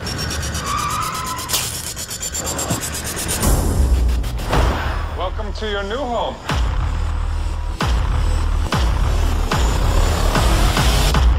I'm Warden Hobbs. Hobbs. Where's Warden Marsh? There is no Warden Marsh. Fun fact, and you probably know this because you're a John Woo fan as well, but the original Face Off was supposed to be Schwarzenegger and Stallone. I think I'd heard that. I kind of forgot that, but once you said it, I'm like, that does sound familiar. They spent, I think, years and years trying to pair them together, and looking at the trivia for a lot of the movies we're talking about, if Schwarzenegger hadn't been in a role, Stallone would have, or vice versa. Stallone was considered for The Terminator. They talked about Schwarzenegger playing Judge Dredd. They're connected together. Again, again, the parallel I keep going with is De Niro and Pacino, because they would often be up for the same roles for years and years. And here they get to star together. Like Schwarzenegger has a supporting role in the Expendables series, but it is Stallone and Schwarzenegger. It is still Stallone that's the star of Escape Plan. And this is another one where such low expectations for it. And I think my critical brain was more awake that day. So I was writing lots of notes on it. I still, on the surface, I think this was a clever idea for a movie. And I do like prison escape movies too, and kind of having this quasi-futuristic, even though it's sort of set in contemporary times. Ray Breslin's a man who's devoted his life to making prisons inescapable by going into a prison as an inmate and trying to see if he can break out. And he's done a good job so far. A woman who says she works for the CIA approaches Ray and says that a new maximum security prison where the worst criminals are to be incarcerated is about to be launched. So she wants him to go and make sure no one can get out. He agrees, so they make the necessary preparations, but when Ray arrives at the prison, discovers that someone doesn't want him to get out. He then tries to find a way out, but he needs help. And he finds another prisoner, Rottmeyer, played by Schwarzenegger, and he becomes friendly with him, and they decide to work together to get out. One of the things that would be a cool movie, not to review a movie that this is not, would be a movie where Schwarzenegger and Stallone, one was the protagonist and one was the antagonist. They team up again together, much like they do in any movie they appear in, to defeat a separate character who's a villain. But someday I'd love to see a movie where one of them decides to be the villain and the other decides to be the hero, or a John Woo, two sides of the same coin thing could be good too. So Face Off would have been an interesting. Again, I don't know how their faces would swap and that'd be realistic, but but people say the same thing about Nicolas Cage and John Travolta. So yeah. I'm a fan of Face Offs. Yeah, so let's start off with you. What do you think about Escape Plan? Oh boy, so Escape Plan is the one. Not great. I think it's the one I need your help with the most, because I watched this movie for the first time like last year because I had the Blu-ray, so I bought it cheap somewhere, and I was like, I'll watch this, and did not really care for it. I think the problem with this movie is that expectations are so high for teaming up Schwarzenegger and Stallone, and to me, you get this very middle of the road, boring kind of movie that seems so. This is the best you come up with, these two guys. Is this movie? It just seems so mediocre to me, and so I watched again for this and a week ago, and I still feel like I have no memory of what. It does not stick with me at all, and it's so. I think I'm more frustrated at the movie that could have been, or a whole different movie, the two of them. I mean, they kind of it's not even the real first true pairing, because they were in Expendables before this, so it's kind of already you kind of lessen the impact of them being on screen together, and I just think the movie is so generic and just kind of blah, and it's it was a chore to get through. It's not it's that long a movie. It's barely, I don't think it's even 2 hours, but oh my god, it's not work for me at all, because I think it might be because I want it to be so much better because it's these two guys that I love, and I'm just you guys should be in a better movie than this. So no. I will say I am not a fan of Escape Plan. Fair enough. I think maybe it's tough what they're doing, because most of the prison movies, which I like prison movies, but they move at a very leisurely pace, right? Escape from Alcatraz, The Shawshank Redemption, a lot of those, but we're anticipating a high intensity action movie with these two stars. And so that can be difficult. So I don't disagree with you. I think this is another one where I came to it late, so I knew it wasn't a big hit. So maybe that's why I had a better time with it, because I was expecting it to be dreadful. I don't think it's dreadful. No pun for Judge Dredd, by the way. But and it starts off so strong too. I really like the opening of the film. Everything leading up to Stallone being captured and being put in that prison is amazing. I thought with great setup here. So I'm I'm having a good time with this. Maybe this is, been a movie that has been, we see it from time to time, just misjudged. But you're right. There's a lot of stuff that could have been tightened up. Go through what things I like here. I like the actors. They got some really good people to be in this movie. Amy Ryan's a wonderful actor, and she's kind of works under Stallone's operation. 50 Cent is not as good, but he's He's good at being 50 Cent, I guess. Yeah. And then Vincent D'Onofrio, he's an interesting actor, and he's always kind of a little bit twitchy and a little bit off. And I don't know if that's the man himself or if it's the characters he plays. But the plot twist is not much of a plot twist when you like pay attention to the first few minutes and like, okay, so which of these actors is going to screw over Stallone? You know, so that wasn't a surprise to me. I like that bar scanning idea there for the prison. Seeing the really awful dialogue. There's some, again, if I put it on mute, it's fine. But I did like the fact that Schwarzenegger and Stallone got to fight each other in this. The stakes weren't very high, but they got to fight each other. But I think more of a climactic movie where it's good versus evil would be better. So it's early on. It doesn't feel quite as good. There's always people I'm mentioning that I love, but I'm not sure if I love them in the movie. Sam Neill, great actor. Of course, Jurassic Park would be his most famous credit, Australian actor. Vinnie Jones, we mentioned Lock, Stock, and Two Smoking Barrels, you know, that from the Guy Ritchie school. He plays this evil guard. Spoilers, he dies, and it's pretty anticlimactic. I mean, what happens? He kind of falls down the stairs or something stupid like that. Yeah, I think not very memorable if I remember right. Yeah. None of them were, I guess that's maybe what I was looking for with the Van Damme thing, because it's like, this guy is not going, they're not going to be able to beat this guy up, you know? He's tough, so we need some sort of an act of God, I guess. But at the same time, it's kind of laughable when something that simple gets him. How do you feel about Jim Caviezel? Never really blown away by the guy. Never even. I've not seen Passion of the Christ, which I'm sure he's probably most famous for. I try not to let people's like personal stuff influence how I think of their acting, but some stuff just came out about him recently that really made me not like him. Like some stuff he was doing, kind of just really some like bad misinformation he was putting out there, and I was like, really, Jim Caviezel? Like, yeah. Another kind of. I didn't hear this. So what's he doing? I believe. This is a couple weeks ago, and I think it was kind of like some real crazy anti-vax stuff. Like That's kind of about, bringing in some, I don't know, he was saying a lot of crazy stuff. I can't remember, but I was like, oh, well, that's interesting, you know, and like Kirk Cameron getting together and having probably.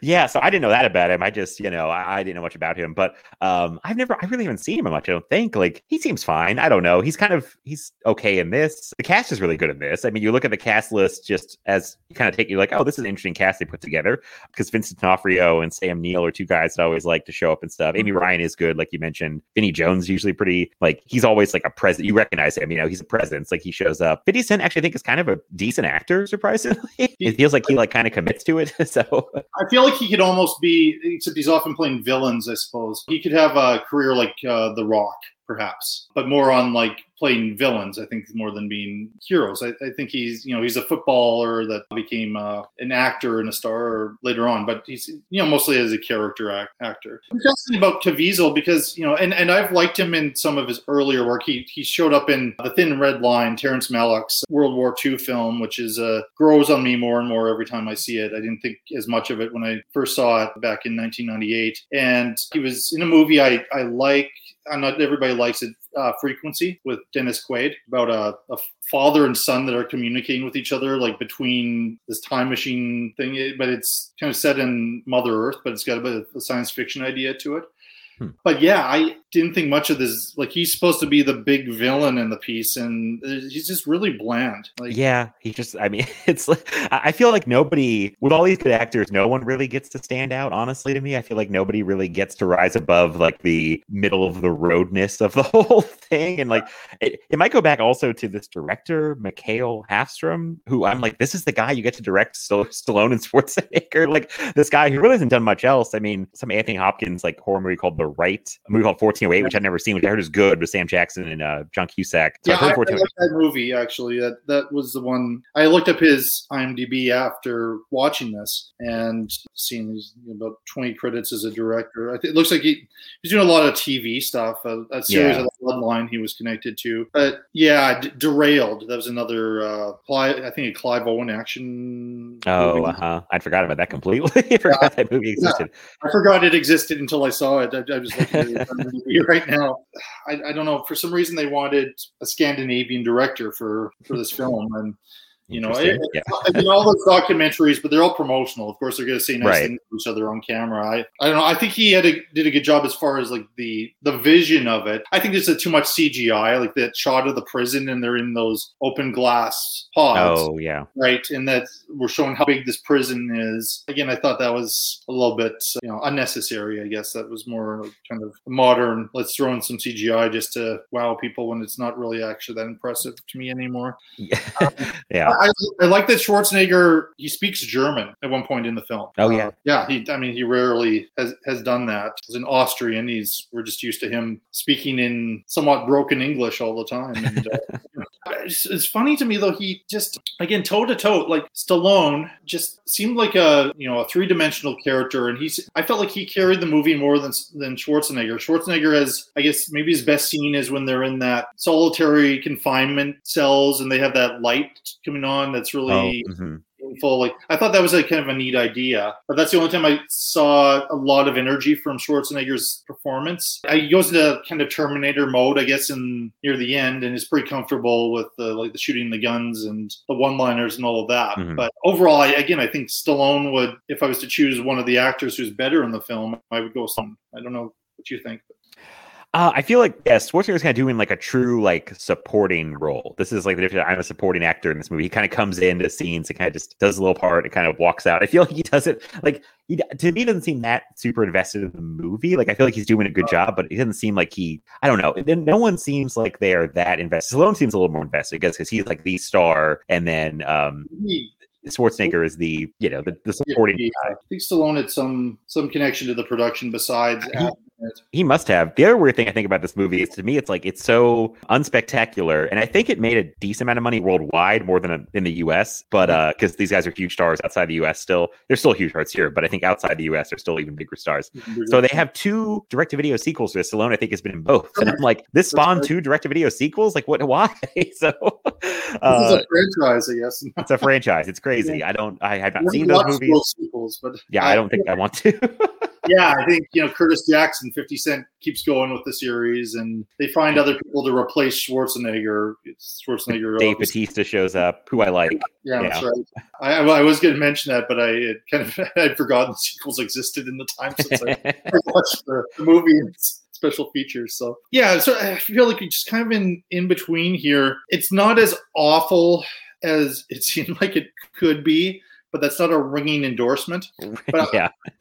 I had a good time, and I think maybe I like the idea of the premise enough to carry me through right to the end. But the middle part of the film, like the second act, is there's a bunch of obstacles and different things that they try, and I just wasn't as interested. I like the setup, and the action scenes better be good in these movies, and they are. But yet there are some, pardon the term, stumbles there with trying to get rid of some of the villains that don't work as well. But I'm glad it exists. But it would be really cool, and they're both getting a bit older now, but to see another movie with them co-starring and something that's just a little bit different than this, a little bit bigger, it'd be great to get like an A-list action director to work with them. I'm not quite sure what that movie would be. I don't want to see like Rocky versus Terminator or something like that, but Yeah.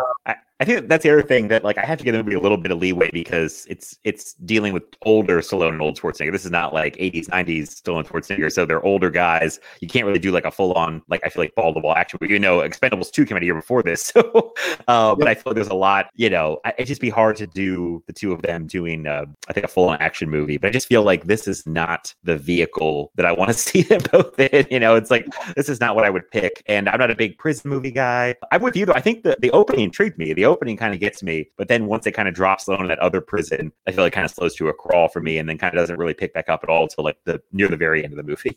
And unfortunately, that's the whole time that Schwarzenegger's. We don't see him until we get into the prison. I'm not quite sure what that would be, but yeah, them getting older, and I think that's the point where I'm like, okay, they're having to defeat Vinnie Jones, and they're having in the other movie having to hand-to-hand combat with Jean-Claude Van Damme. It's just it doesn't work. It's like at one point, I think around the time that Gran Torino came out, Clint Eastwood was asked to do another Dirty Harry, and he said to them, "Are you out of your mind? Do you know how old I am?"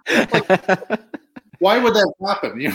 And he still did action movies and thrillers like pretty deep into his 60s and probably into his 70s. But there is a point where it has to transition into something else. And I guess that window of 80s and 90s, it's kind of too bad at their peak that there wasn't some project that they could agree on. I think those who, again, if you're a Stallone Schwarzenegger fan, seeing them together is still interesting enough. Maybe I give you a mild pass, but maybe not.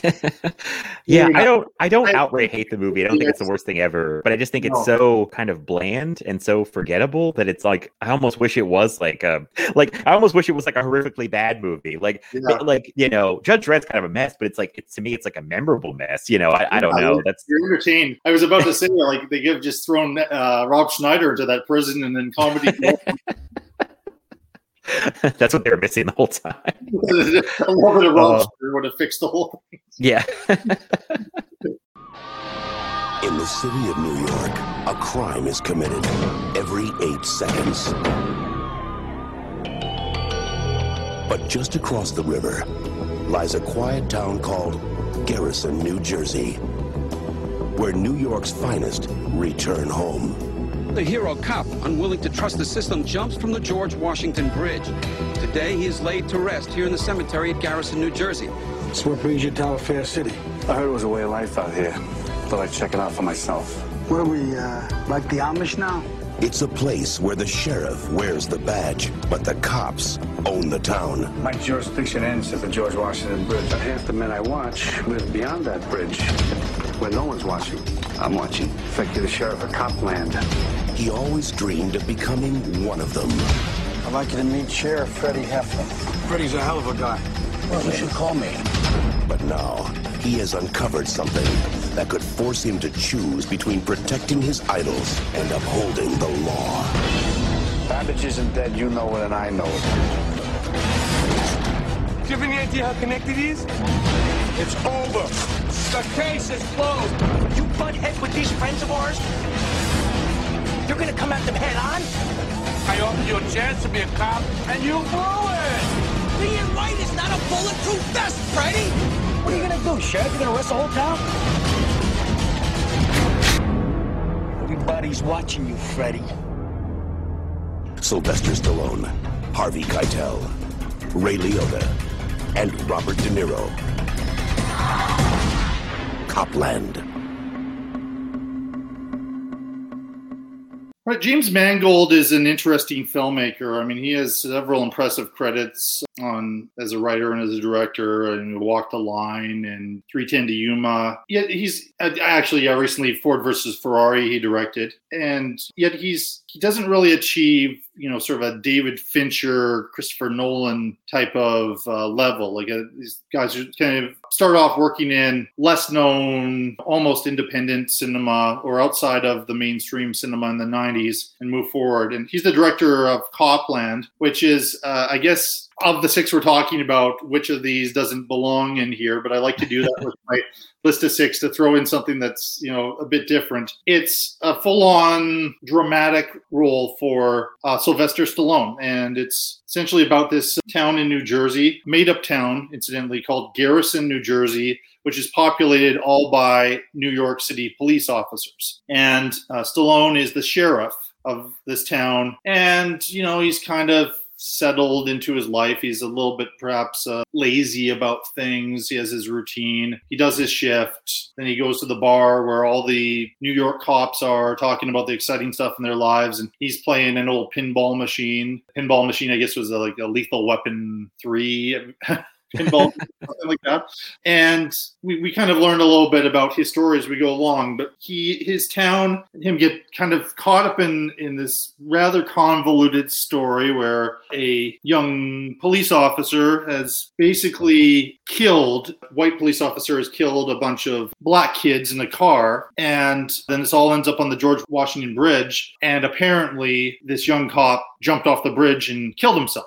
but it looks like that was maybe didn't happen, and all of these cops are kind of hiding him away in this town, and that starts to uncover a lot of scandal within this organization, which is headed by a cop played by one Harvey Keitel. And so besides Stallone, and Stallone's, it's been based in New York for a lot of his films, but more prominently for Philadelphia, obviously, with the Rocky films. So he's a 70s actor, but we have just an all-star cast of people who have been in Scorsese movies. About half the cast of The Sopranos, which is, again, one of my favorite, if not my favorite dramatic show of all time, show up kind of before they were well known. And like in this who's who, we have Keitel, as I mentioned, Ray Liotta, Robert De Niro, Peter Berg, who's a really good director, but also has been in a lot of movies. Janine Garofalo, I'm not sure what happened to her, but Janine Garofalo, wonderful actor. Robert Patrick, who played the villain in Terminator 2. Michael Rappaport, the wonderful Annabella Sciorra is in the film. Noah Emmerich, Kathy Moriarty, like bringing back, like we have some of the cast of Raging Bull. John Spencer, wonderful actor, he died several years ago. He was on the TV show The West Wing. Frank Vincent, and it's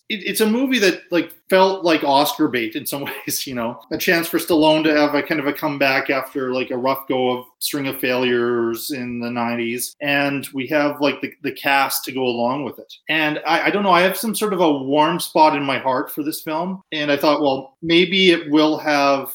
I saw it in theaters opening weekend. I was really excited about it, and I liked it, and I just didn't understand why it didn't catch on. I thought, okay, it's been a long time since I watched it, so watching it for this show, I thought, well, I'm probably going to see more of its flaws. I did, but I think most of it is worth recommending, and most of it is good. And I think Stallone is very good in this role. And there's some horrifying moments, and it has amazing, like a climax that's up there with Taxi Driver in some ways. The setup to me is a bit of the problem. So we have this scene where all of these police officers and paramedics and people are screaming and yelling at each other, and really good actors are overacting, and it's just one kind of ridiculous thing after another. Let's see, I think I wrote down like everything that happens in this setup sequence on the bridge. Okay, so there's a car shooting, which ends up in this accident, and these characters are killed, followed by this really melodramatic crime scene that would probably be too much for like 1980s network television because it was so over the top, dealing with race issues. And then there's apparently a suicide, or is it really a suicide? And then there's an officer beating up a first responder in the middle of all of this. And there's a lot of screaming and dramatics, and trying to piece this all together. It's a bit of a soap opera, but at its core is Stallone giving a more subtle, nuanced performance than I think he's sometimes allowed to do. This is closer to I'd say Creed than some of his other films. And you set up like De Niro's always good. I really like Harvey Keitel as the villain, the kind of the main villain in this film. Ray Liotta has some wonderful scenes. Annabella Sciorra, she almost steals the movie for me. Her scenes with Stallone are just amazing, especially when we get the backstory on Stallone's character has lost hearing in one of his ears. And when we find out how that happened, it is, and how that relates to the characters and the present crime story that's happening, it's very effective. So there's all of these elements together, probably too many. It probably need a bit more focus, particularly in the writing. But I'm still enthusiastic enough about it that I really like Copland. So actually, yeah, when you sent me the list of movies, this was something I was most excited about because I've been meaning to watch Copland for a very long time. It's been on my radar forever. I remember I was pretty young when this came out, but I remember the big deal about like, oh, Stallone's doing a serious movie where he gained like a bunch of weight, that's like, it's like, this is a serious turn. I remember it was like a big deal, and I'd been meaning to watch it forever and ever and ever. And I was like, oh, I finally have a reason to watch Copland. And I thought it was great. I had never seen it before, so I thought it was fantastic. I kind of love Stallone playing like a real sad sack type of guy. Like he's so beaten down, I feel like, in this movie. It's kind of like he's this guy I feel like had these big dreams of being on the police force, but because of that hearing issue, he never could. So he's kind of like a small town sheriff, but he's surrounded by all these big New York cops who live there. It's like their retreat from the city. It's funny too, because I related to Stallone because I'm actually deaf in my left ear. So I was like, oh, a fellow deaf in one ear person. Great. love seeing. I heard that afterwards. You mentioned in one of your shows. It was after we talked about this, and I was thinking, oh gosh, I wonder like how you're going to react to the film as a result of that. I don't know the circumstances. Did you have to jump in and save a woman from a car coming off? No, nothing as cool or dramatic as that. Just born deaf in one ear, apparently, is what the doctors told me. So nothing cool like Stallone. Although it was my nightmare when, kind of mild spoiler, at one point Stallone, someone shoots a gun right next to his good ear, and I was like, that is so heartbreaking. I mean, that's well directed, well written, well acted by Stallone, but that moment is so, it's just like, wow. And then everything that happens after that, it's just like, go Stallone. Yeah. It's such a cruel moment. It's like so mean. And it's funny because that one thing, being someone who's been deaf their whole life in one ear, kind of unrealistic, because my own family and friends can't remember which ear I'm deaf in. So I don't think a guy who barely knows Stallone would know the ear. I just thought it was funny because my mom would be like, which ear is it? I'm like, you're my mom. You should know this. So I'm thinking like, it's funny that Robert Patrick is like, he knows which ear it is. I'm like, well, most people I know can't remember which ear I'm deaf in. So I thought that was funny. That doesn't. Yeah, I have a friend, similar thing, and I have to always remember which side I'm supposed to sit on if we're a restaurant or if we're at a play or a movie or something, so that I'm just funny. Say, like, you're on the wrong ear, or go the other side. Oh yeah, that's my life. You're on the wrong side. I just gravitate to people's like to their left side, so they're on my good ear, which is the right ear. And I just thought it was funny. I was like, oh, Rob Patrick, remember which ear it was? Interesting. Okay, it's just a funny little nitpick thing, not a big deal. But Stallone's so good in this. It's so different. I feel like we talked about how big his ego was. I feel like especially through like mid 80s to mid 90s. I feel like this is right after 2 years after Dredd, and I feel like he kind of has to drop all the ego stuff in this movie because it's a guy who's like his life is not going well. He's a real, like I said, a sad sack. He's like a very kind of depressing character in a way, but you really empathize for. You feel bad for him because it's like he just kind of takes all this shit from people, and it's like he tries to confront these guys sometimes. And they just kind of blow him off, like, "Oh, don't worry about it, man." Like Freddie, don't worry about it. And he's clearly getting kind of like they don't even believe in him that much. I think they kind of think he's like a simple guy, and that he kind of gets like crapped on through the whole movie, and then kind of the end, it's almost like cathartic what happens. So the ending is pretty. Taxi Driver is a good comparison, actually. It's just that I don't think it's like too over the top. It feels kind of like grounded violence, where it's like, okay, this is how a shootout would go, in this kind of situation. And they're trying to do a lot of things in this movie. I mean, there's a lot of ideas in the script. Like you mentioned, the bridge scene kind of is a good example of how much is going on. And I feel like that might have been like chaotic for the sake of like, oh, things are so chaotic, people could lose track of where Michael Rappaport was. And then you could pull off the whole thing they're trying to pull off Michael Rappaport. But it is funny. I'm like, does Rob Patrick face no consequences for punching an EMT in the face? That's what they're setting up, is that these New York detectives can get away with anything. Basically, it's the safest town in America because it's a cop town. Yet, essentially, it's no different than an organized crime ring that Keitel is leading, with people like Robert Patrick as his capos. Like, even if this EMT complains, that there would be ways to like screw this guy over, because anybody who kind of goes against them, we see what happens. If I think hard about the Michael Rappaport arc, there are some things that, and I think it is addressed, that don't make a ton of sense. They go to all of this trouble to fake his suicide, and then shortly after that, they just plan to kill him. Like, they go to all this trouble of creating this ridiculously dramatic scene, and then, okay, well, we need to get rid of him. I don't know if the hope initially was that Keitel is going to be able to find some way to. And how does this work? Is this his nephew, or I think it's his nephew, because Kathy Moriarty is his aunt, right? So that's right. Yeah. So and maybe it was just to appease her that he did this, but then he was going to go ahead and get rid of him anyway. And it shows up that this is a pattern. This is something that they've done more than once, and being able to get away. And then Stallone's an interesting protagonist in this, because he kind of sits there and does nothing. Like you watch him taking everything in, and there's points where you see he wants to do something, or he'll say something, but he just gets talked down and treated so badly that he just backs away after a while. Oh, it's not worth it. It's not worth it until things get really bad towards the end. And that's the thing that De Niro calls him on. De Niro, again, his character is trying to nail these cops because he suspects but doesn't have the evidence of what they're doing. So he's internal affairs. And then he comes and he gives Stallone a chance to,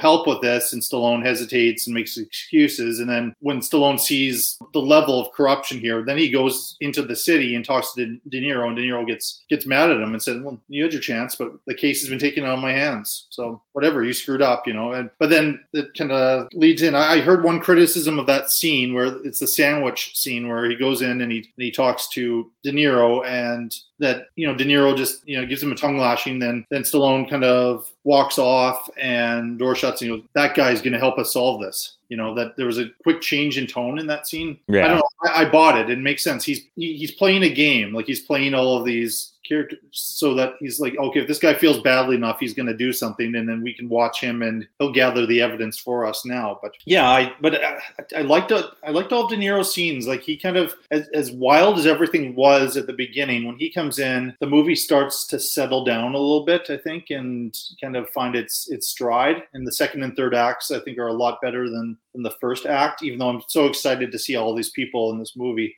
It's funny, the image I have of Stallone's character in this movie is kind of like, a cartoon hound dog or one of those dogs. And yet it's a completely different type of character for Stallone. And I was glad he was given this opportunity to do this. And I know he kind of said it didn't pan out the way that he thought. He thought it would be kind of his comeback, and that in some ways, because the movie didn't do well, it made his career even worse. I'm not quite sure when it started to pick up again, but it wasn't Copland that did it. And I think Copland's where I started to tune in more and like, okay, I'm going to, keep going along with Stallone's career. I think he still has more in the tank, and he's had actually a lot more in the tank after Copland. Yeah. I'm looking at it now, and it's kind of surprising. Like, I know earlier you kind of said it kind of feels like it could be Oscar bait, but I feel like it, to me, does not feel like Oscar bait because it's not one of those fluffy like period pieces or a Hollywood movie or historical epic or something. It's kind of feels kind of almost too tough for the Oscars. And it's weird. They kind of dumped this movie, it looks like in August, which is like notoriously kind of a bad month. It's kind of a dumping ground month. And that's kind of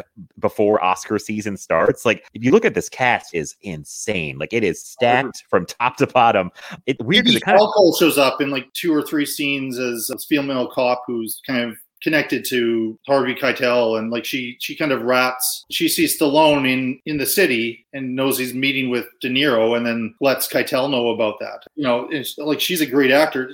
They just I guess it was a little bit before The Sopranos came out, so she was just a working New York actor trying to get from like TV and small movie gigs. So yeah, if they maybe pushed this back a little bit farther and promoted it more, maybe we got some more awards buzz. Because they got like no awards love at all. Didn't do well at the box office. Like, it's crazy with this cast. You look back, like, how did this happen? It's supposed to open or have a significant screening at the Cannes Film Festival that year, but they had to do some reshoots, so it wasn't ready for that. And we were planning an October release, but something happened along the way, and I don't know if, again, it was a Miramax film, if He Who Should Not Be Named decided that, okay, it's not going to be strong enough, so let's stick it in August. But yeah, I think delaying it a year or something, it might have taken off a little bit more. I don't know. Yeah, and it's weird because you look at this movie, and maybe if someone doesn't know any better, that you look at the cast and you would think this should be like a Scorsese movie with De Niro and Keitel and Liotta. I think it's a very good movie. I think it could have gone to like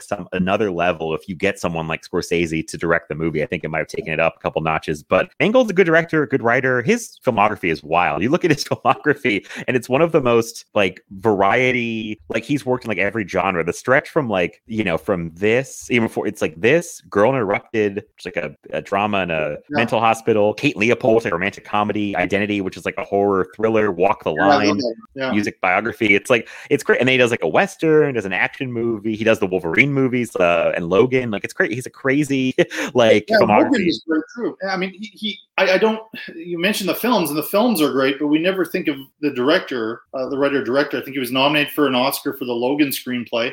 He's directed some women to Academy Awards. Angelina Jolie won Best Supporting Actress, and Reese Witherspoon won her Oscar for Walk the Line. point. So I think he's a talented director, and I don't know what happened here. It feels like everything was all the cards were in the deck for this to be just an amazing film, and I like it a lot. And maybe that's why because it wasn't as successful, I champion it a little bit more. I'd love for more people to discover and check out Copland, because I think there's lots of people who missed it or maybe don't know it exists. Because it just didn't do as well. It's getting quite a few points for me in this list of films, and kind of dare I say of the Stallone starring films, it's probably my favorite one. So yeah, probably agree with that. And it's definitely like the classiest drama I feel like that we've talked about. It does stand out from the pack as like not really an action movie and kind of more of like this like high drama with this crazy cast. I just can't get over this cast, this movie, how he got these people together for this. So yeah, no, it's I'm glad I finally got to watch it too, which was great. So it's like they gathered every amazing actor from New York and New Jersey to be in there. That's what it feels like. Yeah, the script must have read incredibly for these people. like I got to be in this movie. Yeah, no, it's a great movie. I think it's impressive. I would recommend it to a lot of people. I hope folks check it out, and those listening will give Copland a try.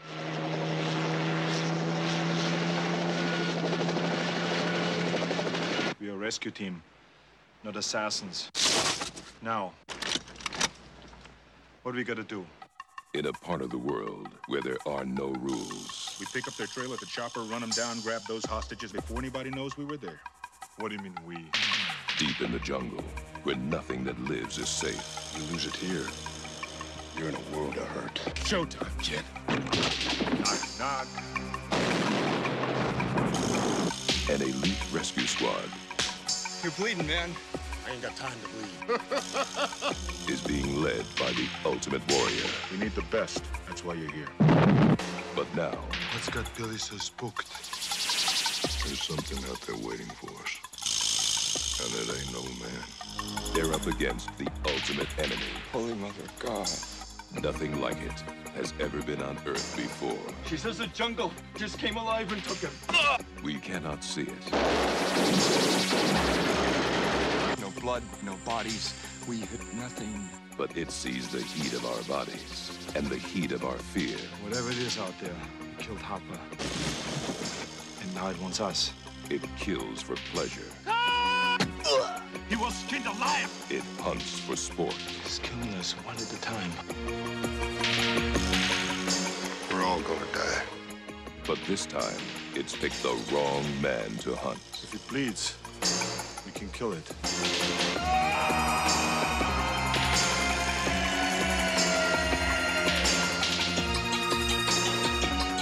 Now for another low-key indie film called Predator. Back to the sci-fi action 1980s stuff from 1987, directed by John McTiernan, who also directed Die Hard and several other movies, including, and I forgot to acknowledge it earlier, but you know, you're a fan of Last Action Hero. He directed that as well. Oh yeah. Yeah. And it was nice to hear, like, when it came out and got trampled, figuratively and literally, I suppose, by Jurassic Park. They came out, I think, within the same weekend or same 2 weeks that summer. Yeah, it was a week or two after Jurassic Park. Last Action Hero comes out, and just it's still getting killed by Jurassic Park. Yeah, but I don't think it's a bad movie. I mean, people were really negative about. Anyway, well, that's for another discussion. That's the relationship with Schwarzenegger that came out of this movie led to that. If you haven't seen Predator or any of its many sequels, it's a team of special force ops led by a tough, fair soldier, Dutch Schaefer, who are ordered to assist a CIA man, Colonel Al Dillon, on a rescue mission for potential survivors of a helicopter that was downed over a remote South American jungle. Not long after they land, Dutch and his team discover that they have been sent in under false pretenses by the CIA. Surprise, surprise. Huh? This deception turns out to be the least of their worries, though, when they find themselves being methodically hunted by something that is not of this world, which is the Predator, and one of the most famous creatures to come out of 1980s cinema. The Terminator and Predator, these are the two biggest movies that we're talking about in the show as far as success. I haven't watched Predator as much as maybe I should have, but I enjoy it every time. You know, there's creativity in it. I think there are a few things that some of my criticisms of it are probably going to be more fair or unfair 2021 criticisms. I mean, for lack of a better term, the movie is a bit of a sausage fest, you know? It's to the point where I'm sure we're reading the same trivia stuff that I did, that Jesse, again, this is a movie that has two future governors, Jesse Ventura, the great villainous wrestler who became the governor of Minnesota before Schwarzenegger became the governor of California. He was really excited when they were doing some costume fitting that he had bigger arms than Schwarzenegger. And then he decided to make a bet with Schwarzenegger, who has bigger arms, for a bottle of champagne. And Schwarzenegger had the bigger arms. Schwarzenegger just told the costume department to tell Ventura that so that he would fall into that trap. I think they were having a lot of fun making it. I think there's a lot of fun watching it, but there are probably a few things that are a little bit problematic in the 21st century, but were perfectly fine for 1987. So I'm not sure we should judge it based on today. I think we just enjoy the fact that it's a really cool action movie. I'd say action movie first of all. I think some of the later ones are a bit more science fiction in the Predator franchise. But this one starts off as like a straight action movie in the jungle, but it just happens that there's this alien creature in there that is the real concern that they should have. What do you think of Predator? Oh man, I love Predator. I think it is an amazing movie. I think it's one of the best like action movies ever. Sci-fi action. It just either way, sci-fi or action, more together, hybrid. I think it's funny you mentioned like how much testosterone was on this set, because I think it's so much. It's insane. I feel like Earl Weathers, for crying out loud. I mean, oh my god, yeah, Action Jackson.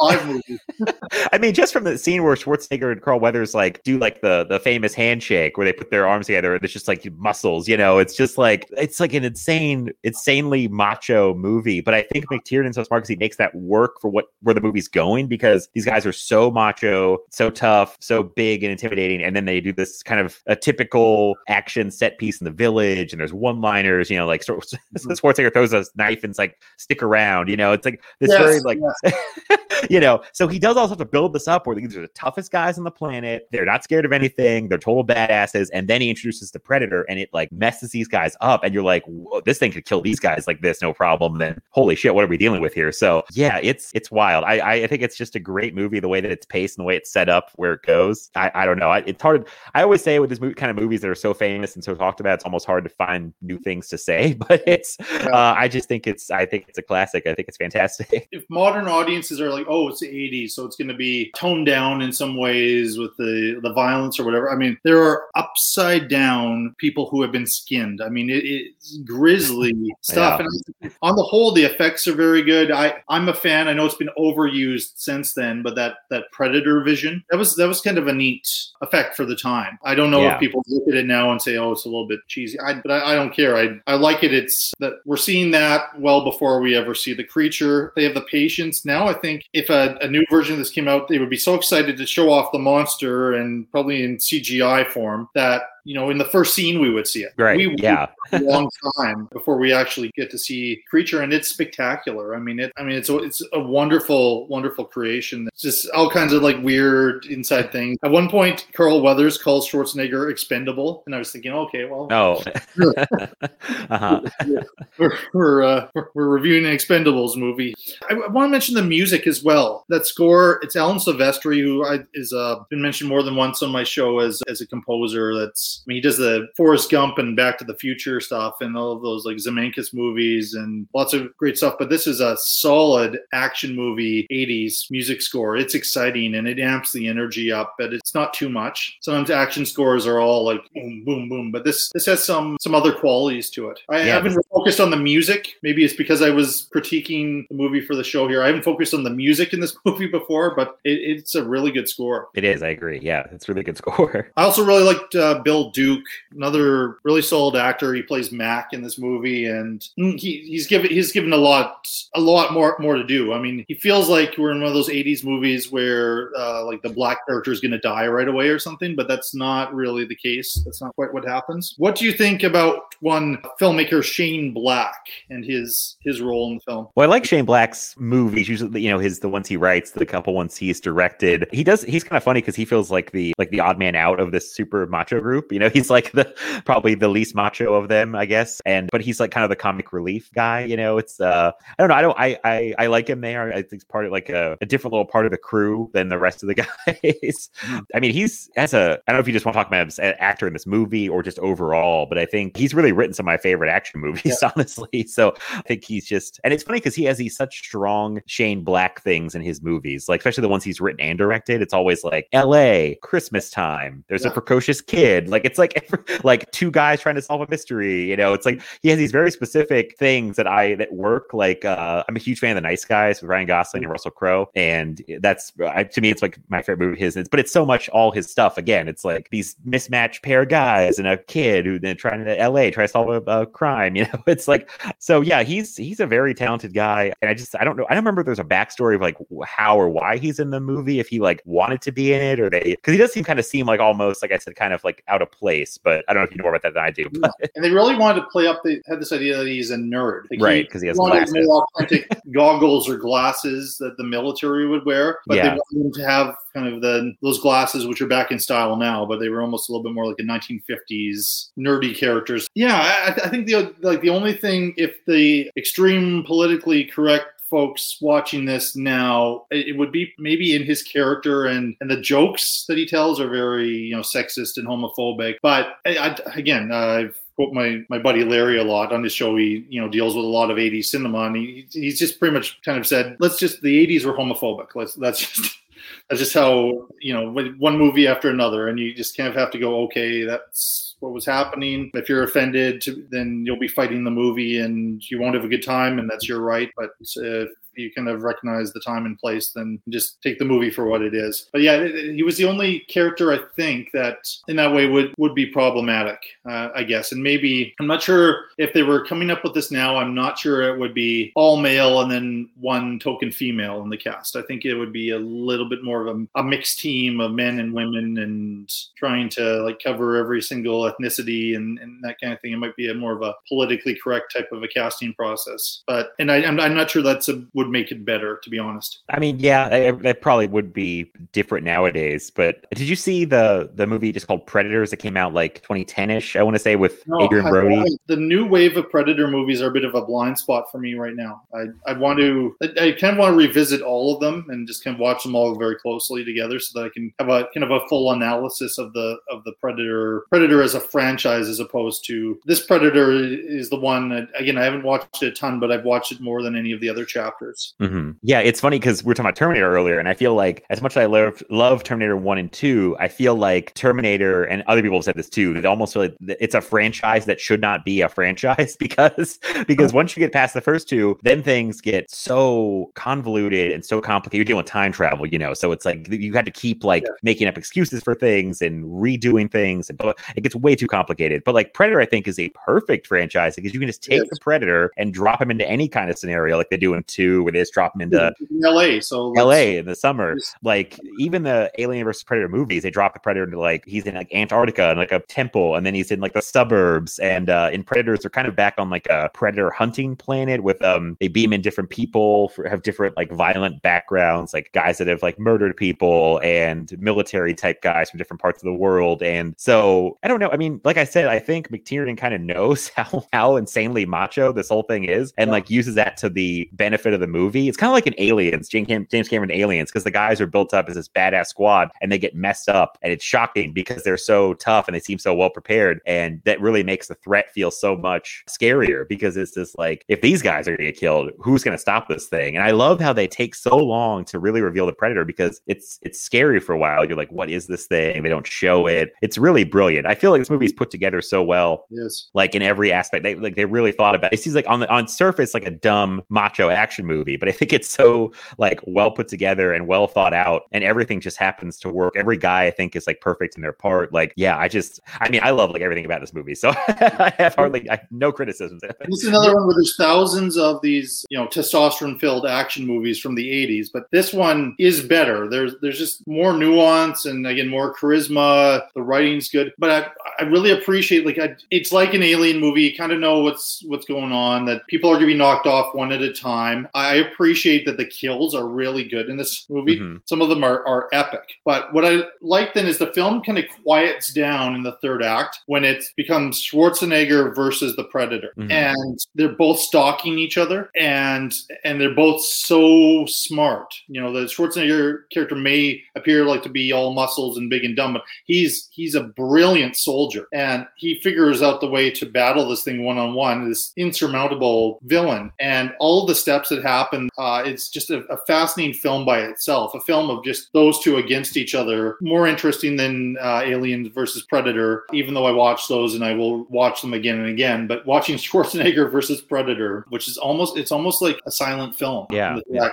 That is so effective, so well directed. And so all the exciting stuff in the first two acts, and it's a lot of fun. And then but the stakes are high, the violence is high, it's not gratuitous. It makes sense that this creature would do all of these things. And the climax of the film's terrific. I was really impressed with it. It's, again, going to score high points. I perhaps have more nostalgia for the Terminator franchise, but you're right. I feel that Predator was set up more effectively as a franchise than Terminator. I almost feel like I'm apologizing for a lot of the sequels in the Terminator. It's like I want Terminator 2 to come back again and so them to top it somehow or some way, and yet they can't, and they get themselves all twisted around with time travel, and the victim of that is most prominently Sarah Connor. But in this, this can be episodic. The Predator shows up in here or there. They could easily have 10 to 20 movies, like the Friday the 13th type of a thing. But and people are not going to question it. But yeah, this is the first one, and it's enjoyable. And this was the one where I had the note, why is it that Schwarzenegger's line delivery is so much more natural and so much better in 1987 when he's still, his English was not fantastic at that time. But it seems like in his later films, his line delivery is much more wooden, and he sounds like he's trying to act versus actually playing a character and being natural. Again, with the exception of this Maggie movie that I mentioned earlier, I find that in his scenes in The Expendables, maybe less so in 2 than in 1 and 3. And that's just a little bit of a mystery to me why he was so much better in this. And I don't know if it's just the direction he got and he was able to do a few different takes or what, but this is a really, really good Schwarzenegger vehicle, and I enjoyed it. And I enjoyed almost all of the supporting characters. But again, for some reason, Bill Duke was the standout for me. I just loved his scenes had a real energy to them, and he didn't go easily. He fought hard, but his death is spectacular. I mean, it's vicious. Yeah. It's funny about Schwarzenegger. You mentioned about later on, it kind of seems like he kind of got wooden, or I feel like in 87 he's probably still trying really hard. It's like he still hasn't. He's definitely a star, but he has not reached superstar level by the early 90s when Terminator 2's out. So I think he's still trying really hard. He has not become any kind of a parody of himself yet, I don't think. But past governor time, I feel like he's just kind of playing Arnold Schwarzenegger. Because he was running for governor, he was using his catchphrases. And, he was I feel like he kind of became a little bit of a parody of himself, and he's kind of just doing maybe he just thinks people want him to just be Arnold Schwarzenegger in movies. I don't know. But I think that might be part of it, where it's the later movies, he's just probably just I'm here, I'm Arnold Schwarzenegger, so I'm done. You know what I mean? So I get the sense, I haven't watched The Last Stand. Have you seen that movie? Oh, yeah. I think it's really good. I think it's underrated. Yeah. So. I got the sense he was invested in that and invested in this Maggie movie. It's kind of these smaller films that maybe he's doing the other ones for a paycheck or as a favor to Stallone or his friends or whatever. But that's probably what you're talking about, is that he's phoning it in, and he wasn't phoning it in at all in Predator. And I guess he was moving into, or maybe even at that point, he was pretty darn close to being the number one movie star in the world. Anything else you'd like to say about Predator that hasn't already been said? I mean, yeah, it's kind of tough. Like I said, it's such a famous movie, so well loved, well talked about. Now, I do think it's great. I think I've never thought about this before. You made a good point, though, how the movie, it kind of winds itself down. It starts off in such a big spot, and it's big and full of action. It kind of winds down slowly, and so guys get picked off, and it's just Schwarzenegger versus the Predator, which is such a great sequence. And like you said, basically a silent film almost. It's so well directed and so well done. But yeah, I mean, Predator's just great. I don't know what to say about it. It's fantastic. Yeah, I mean, if you haven't checked it out for some reason, I don't know if there are people that have hesitation that it's old because it's 1987. Don't let that detract you. I think this is one that I don't have as many moments where I'm like, oh, that looks very 1980s as much as The Terminator. But I have a bit more nostalgia, I suppose, for The Terminator, which might show up in the points. I think that is fun, but I have to stress again, it is so important that you work with the right people. And I think that we as Expendables is so fortunate to have such great people like Dolph Lundgren, who comes from the martial arts background, who has been a champion. So he brings that kind of craft to the screen. So there is no one that has to train him now how to throw punches and how to do the kicks and all those things. He's the real deal. The same is with Van Damme, but the same is when you see Randy. I mean, Randy has been the greatest fighter, the UFC fighter, and so when you see him in an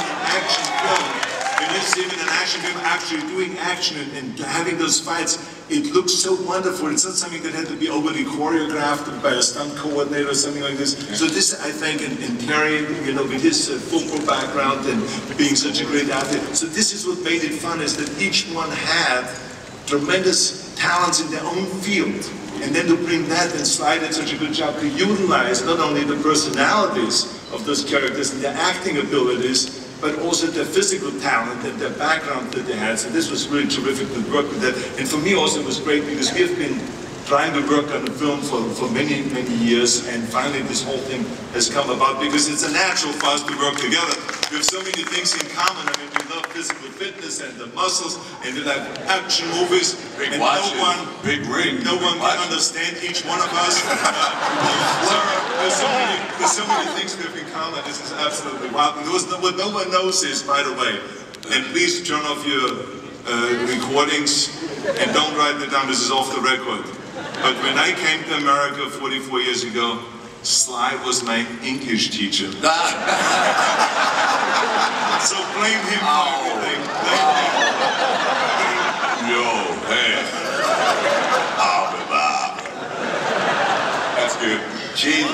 We should have a spelling bee someday. We're really going to be amazing. Where did you guys meet? Do you remember, when was the first time you two met? I remember him at the Golden Globes. That's right. Really remember. And I said, who is this guy? He's just like as big as the whole table. Kind of like raining on my parade. And so Rocky wins Best Picture, and it said Best Newcomer. And I'm like, who's he? Jesus. And he keeps staring at me and getting bigger and bigger. And then finally, he goes, Best Newcomer, Arnold Schwarzenegger. I go, come on, no one's going to. It's a joke that has a name like that.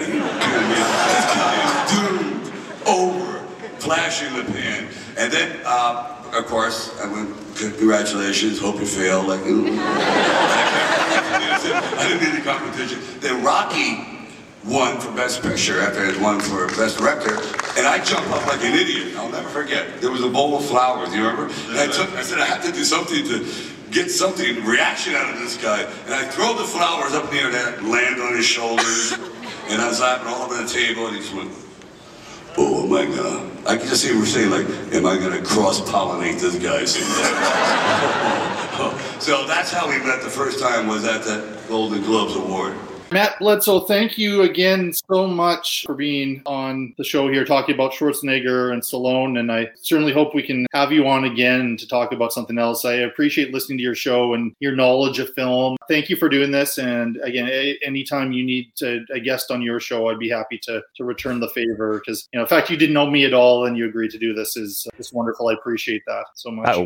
Thank you very much. Yeah, no, that was very kind of you. I'm just so flattered when anybody says they listen to my little podcast and they enjoy it, because I really started on a whim, and like I'm just a movie fan. Like I don't have any I wasn't like a professor of film, or I don't direct a movie or anything. I'm just some guy who likes movies. So no, I really appreciate it. And this was so fun to talk about two stars that I love and some fun movies.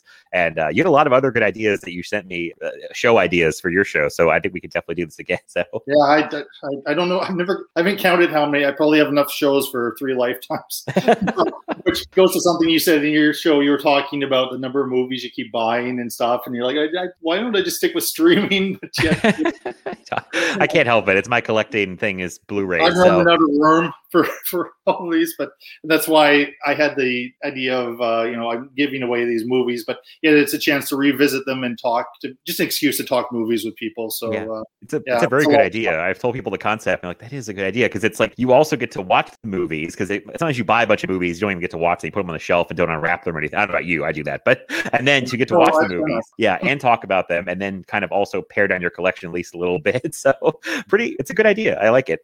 Except when you find gaps in the show and you're like, I really want to do this show, so then I go buy more movies to film. Oh wow, I didn't think about that being an issue, but no, that's funny though. So no, it's a good idea. There was a lot of stuff I want to talk about. I was really torn on a few things you sent me. There was a lot of action stuff, especially that I was like, ooh, there's a lot of, I like the mixes you have. You have fun, like these like 5 or 6 movies episodes where I'm like, oh, that's fun. That's a fun mix of movies. So yeah, it's a lot of fun. Thank you for having me again. I appreciate it. Oh, thank you. Yeah, I like to have, like, again, having a Copland in with the Predator and Terminator movies just to mix it up a bit. I've had comedy shows where I'll have a silent, Charlie Chaplin movie in with something that's, 2 years old just to see what happens. So looking at the points here, the Terminator, how many points would you give Terminator? So I gave Terminator a hearty 20 points because I think it's amazing and it has to stay in your collection. So I gave it 20 points for Terminator. Then we moved on to Judge Dredd. How many points did you give Judge Dredd? Even though I kind of like Judge Dredd, I only gave it 3 points. That's a balance piece. If you give lots to one, then I know. I kind of realized that after the fact. I started giving big chunks, and I was like, "Oh crap! I got to give some other." So Judge Dredd's probably better than the 3 points I gave it, but I was kind of left with that. So no, I understand. It's a tough balancing act. It's a cruel system. I came up with these points. But The Expendables 2, Back for War. Again, this is better than the points I gave it, but I gave it 5 points. And Escape Plan. Escape Plan got my leftover 2 points when I was done going 2 points. 2 points for Escape Plan. It's not 0, so it's 2 points. So that's true. I should have. I mean, 0 seemed too harsh, but listen. I'm gonna tell you right now, Escape Plan is the one I want to leave the collection. Well, we'll see what happens here. We'll see what happens. Then Copland. I gave 10 to Copland. And finally, Predator. Another healthy 20 points for Predator because I think it deserved it. Okay, so for me, my points are different than yours. I tried to balance the love out a little bit. But we'll see. I don't think we're going to get into a fight over any of this, but okay. I gave 15 points to the Terminator. It was the most points I gave. It maybe has a couple things which aren't as sharp as say Predator or some of the dramatic gravitas of Copland, but I just really, really appreciate it. And I had such a great time this last time watching it. Judge Dredd is better than I thought, but still not fantastic. I gave it 5 points. Okay. Mm-hmm. Yeah. Then we go to Expendables 2, and I gave it 10 points. Seems maybe it was very in between. I had a much better time with it than I expected, so a little bit in the middle for me. So I gave it twice the points you did, but I think we're maybe in similar places with it still.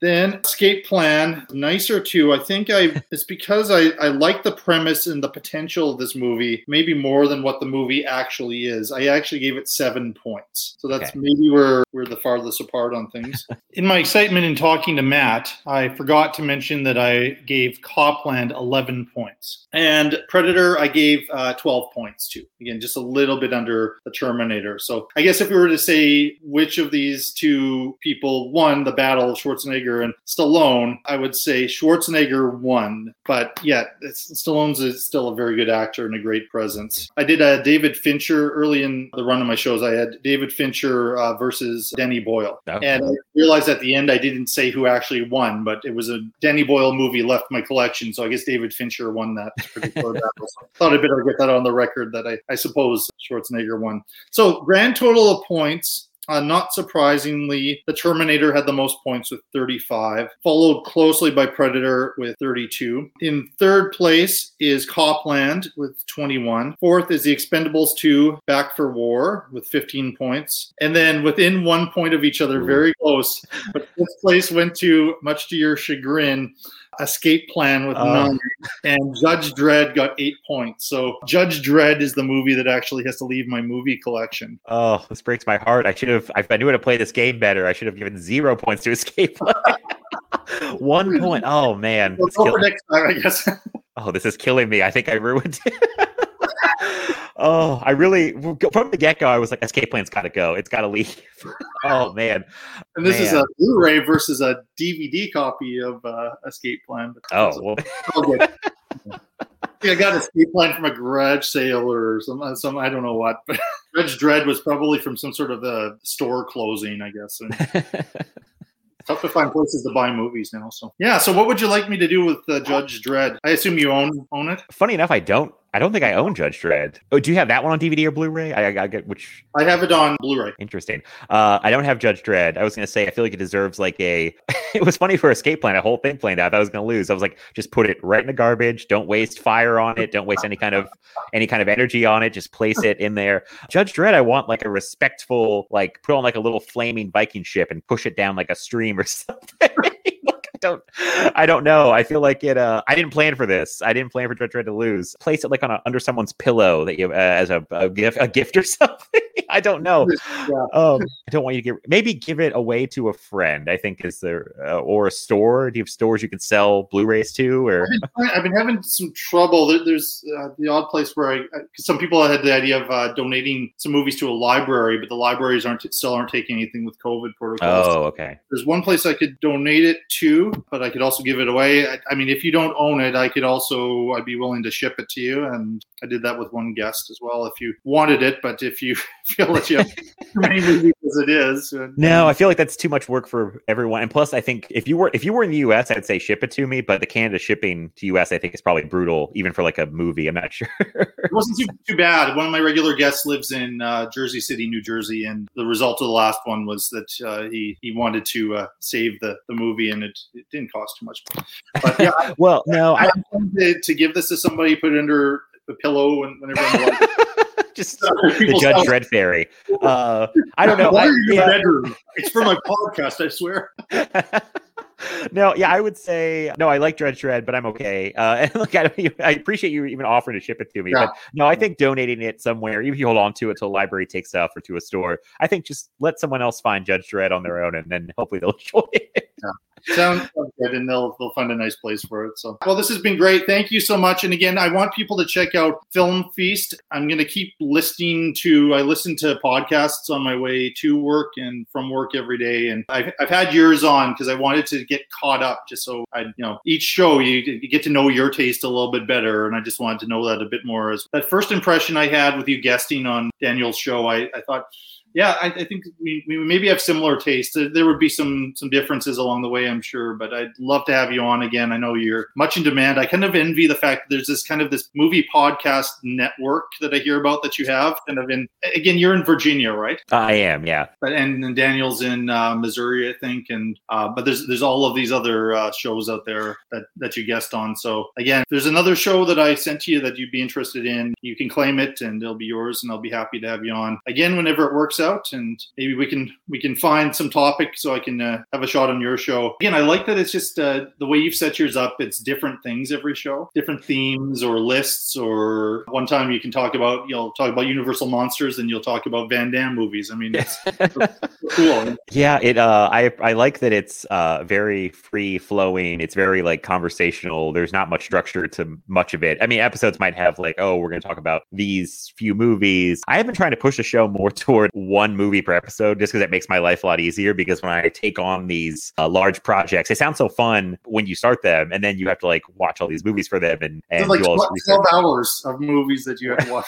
for my show alone. Plus, I see the place that you're on this show and that show. Plus, you're trying to do your own, and you try to do a show once a week, don't you? Yeah, we do it once a week on Fridays. Sometimes I mix up the days, put it different days, but usually it's like Fridays. And yeah, I've been on a lot of shows. It's funny because that like podcasting group just happens to be we were all kind of friends or through Twitter and fans of this one podcast called F This Movie. Basically, I think it's kind of how we all came together. And none of us are really close to each other. It's like Missouri, Nebraska, Utah. We have one friend, Lindsay, who's in Australia, who does her show, Schlock and All, which is great. So we're all over the place. But yeah, it's just a very friendly group. And yeah, my show, I could never commit to like a thing because my mind is too all over the place. I want to talk about, like you said, like Universal Monsters one week, then action, then some modern horror, then, just I like that I can keep it very like fresh and just whatever I want to talk about, we can talk about. So like the two other podcasts that are here, one of them I mention every week is Rank and Review, Larry Parsons' show. His show is genre based, but mostly horror. And another one I'm sure you've heard about, Out of My City, Terror Table. Oh yeah. Yeah,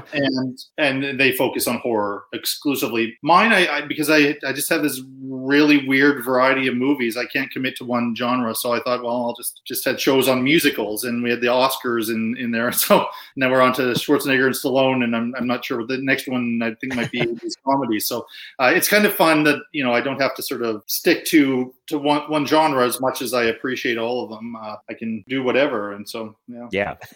I do really like this idea, and I feel like if anything, maybe I should bring you on Film Feast and we do this with my movie collection because it needs a trimming.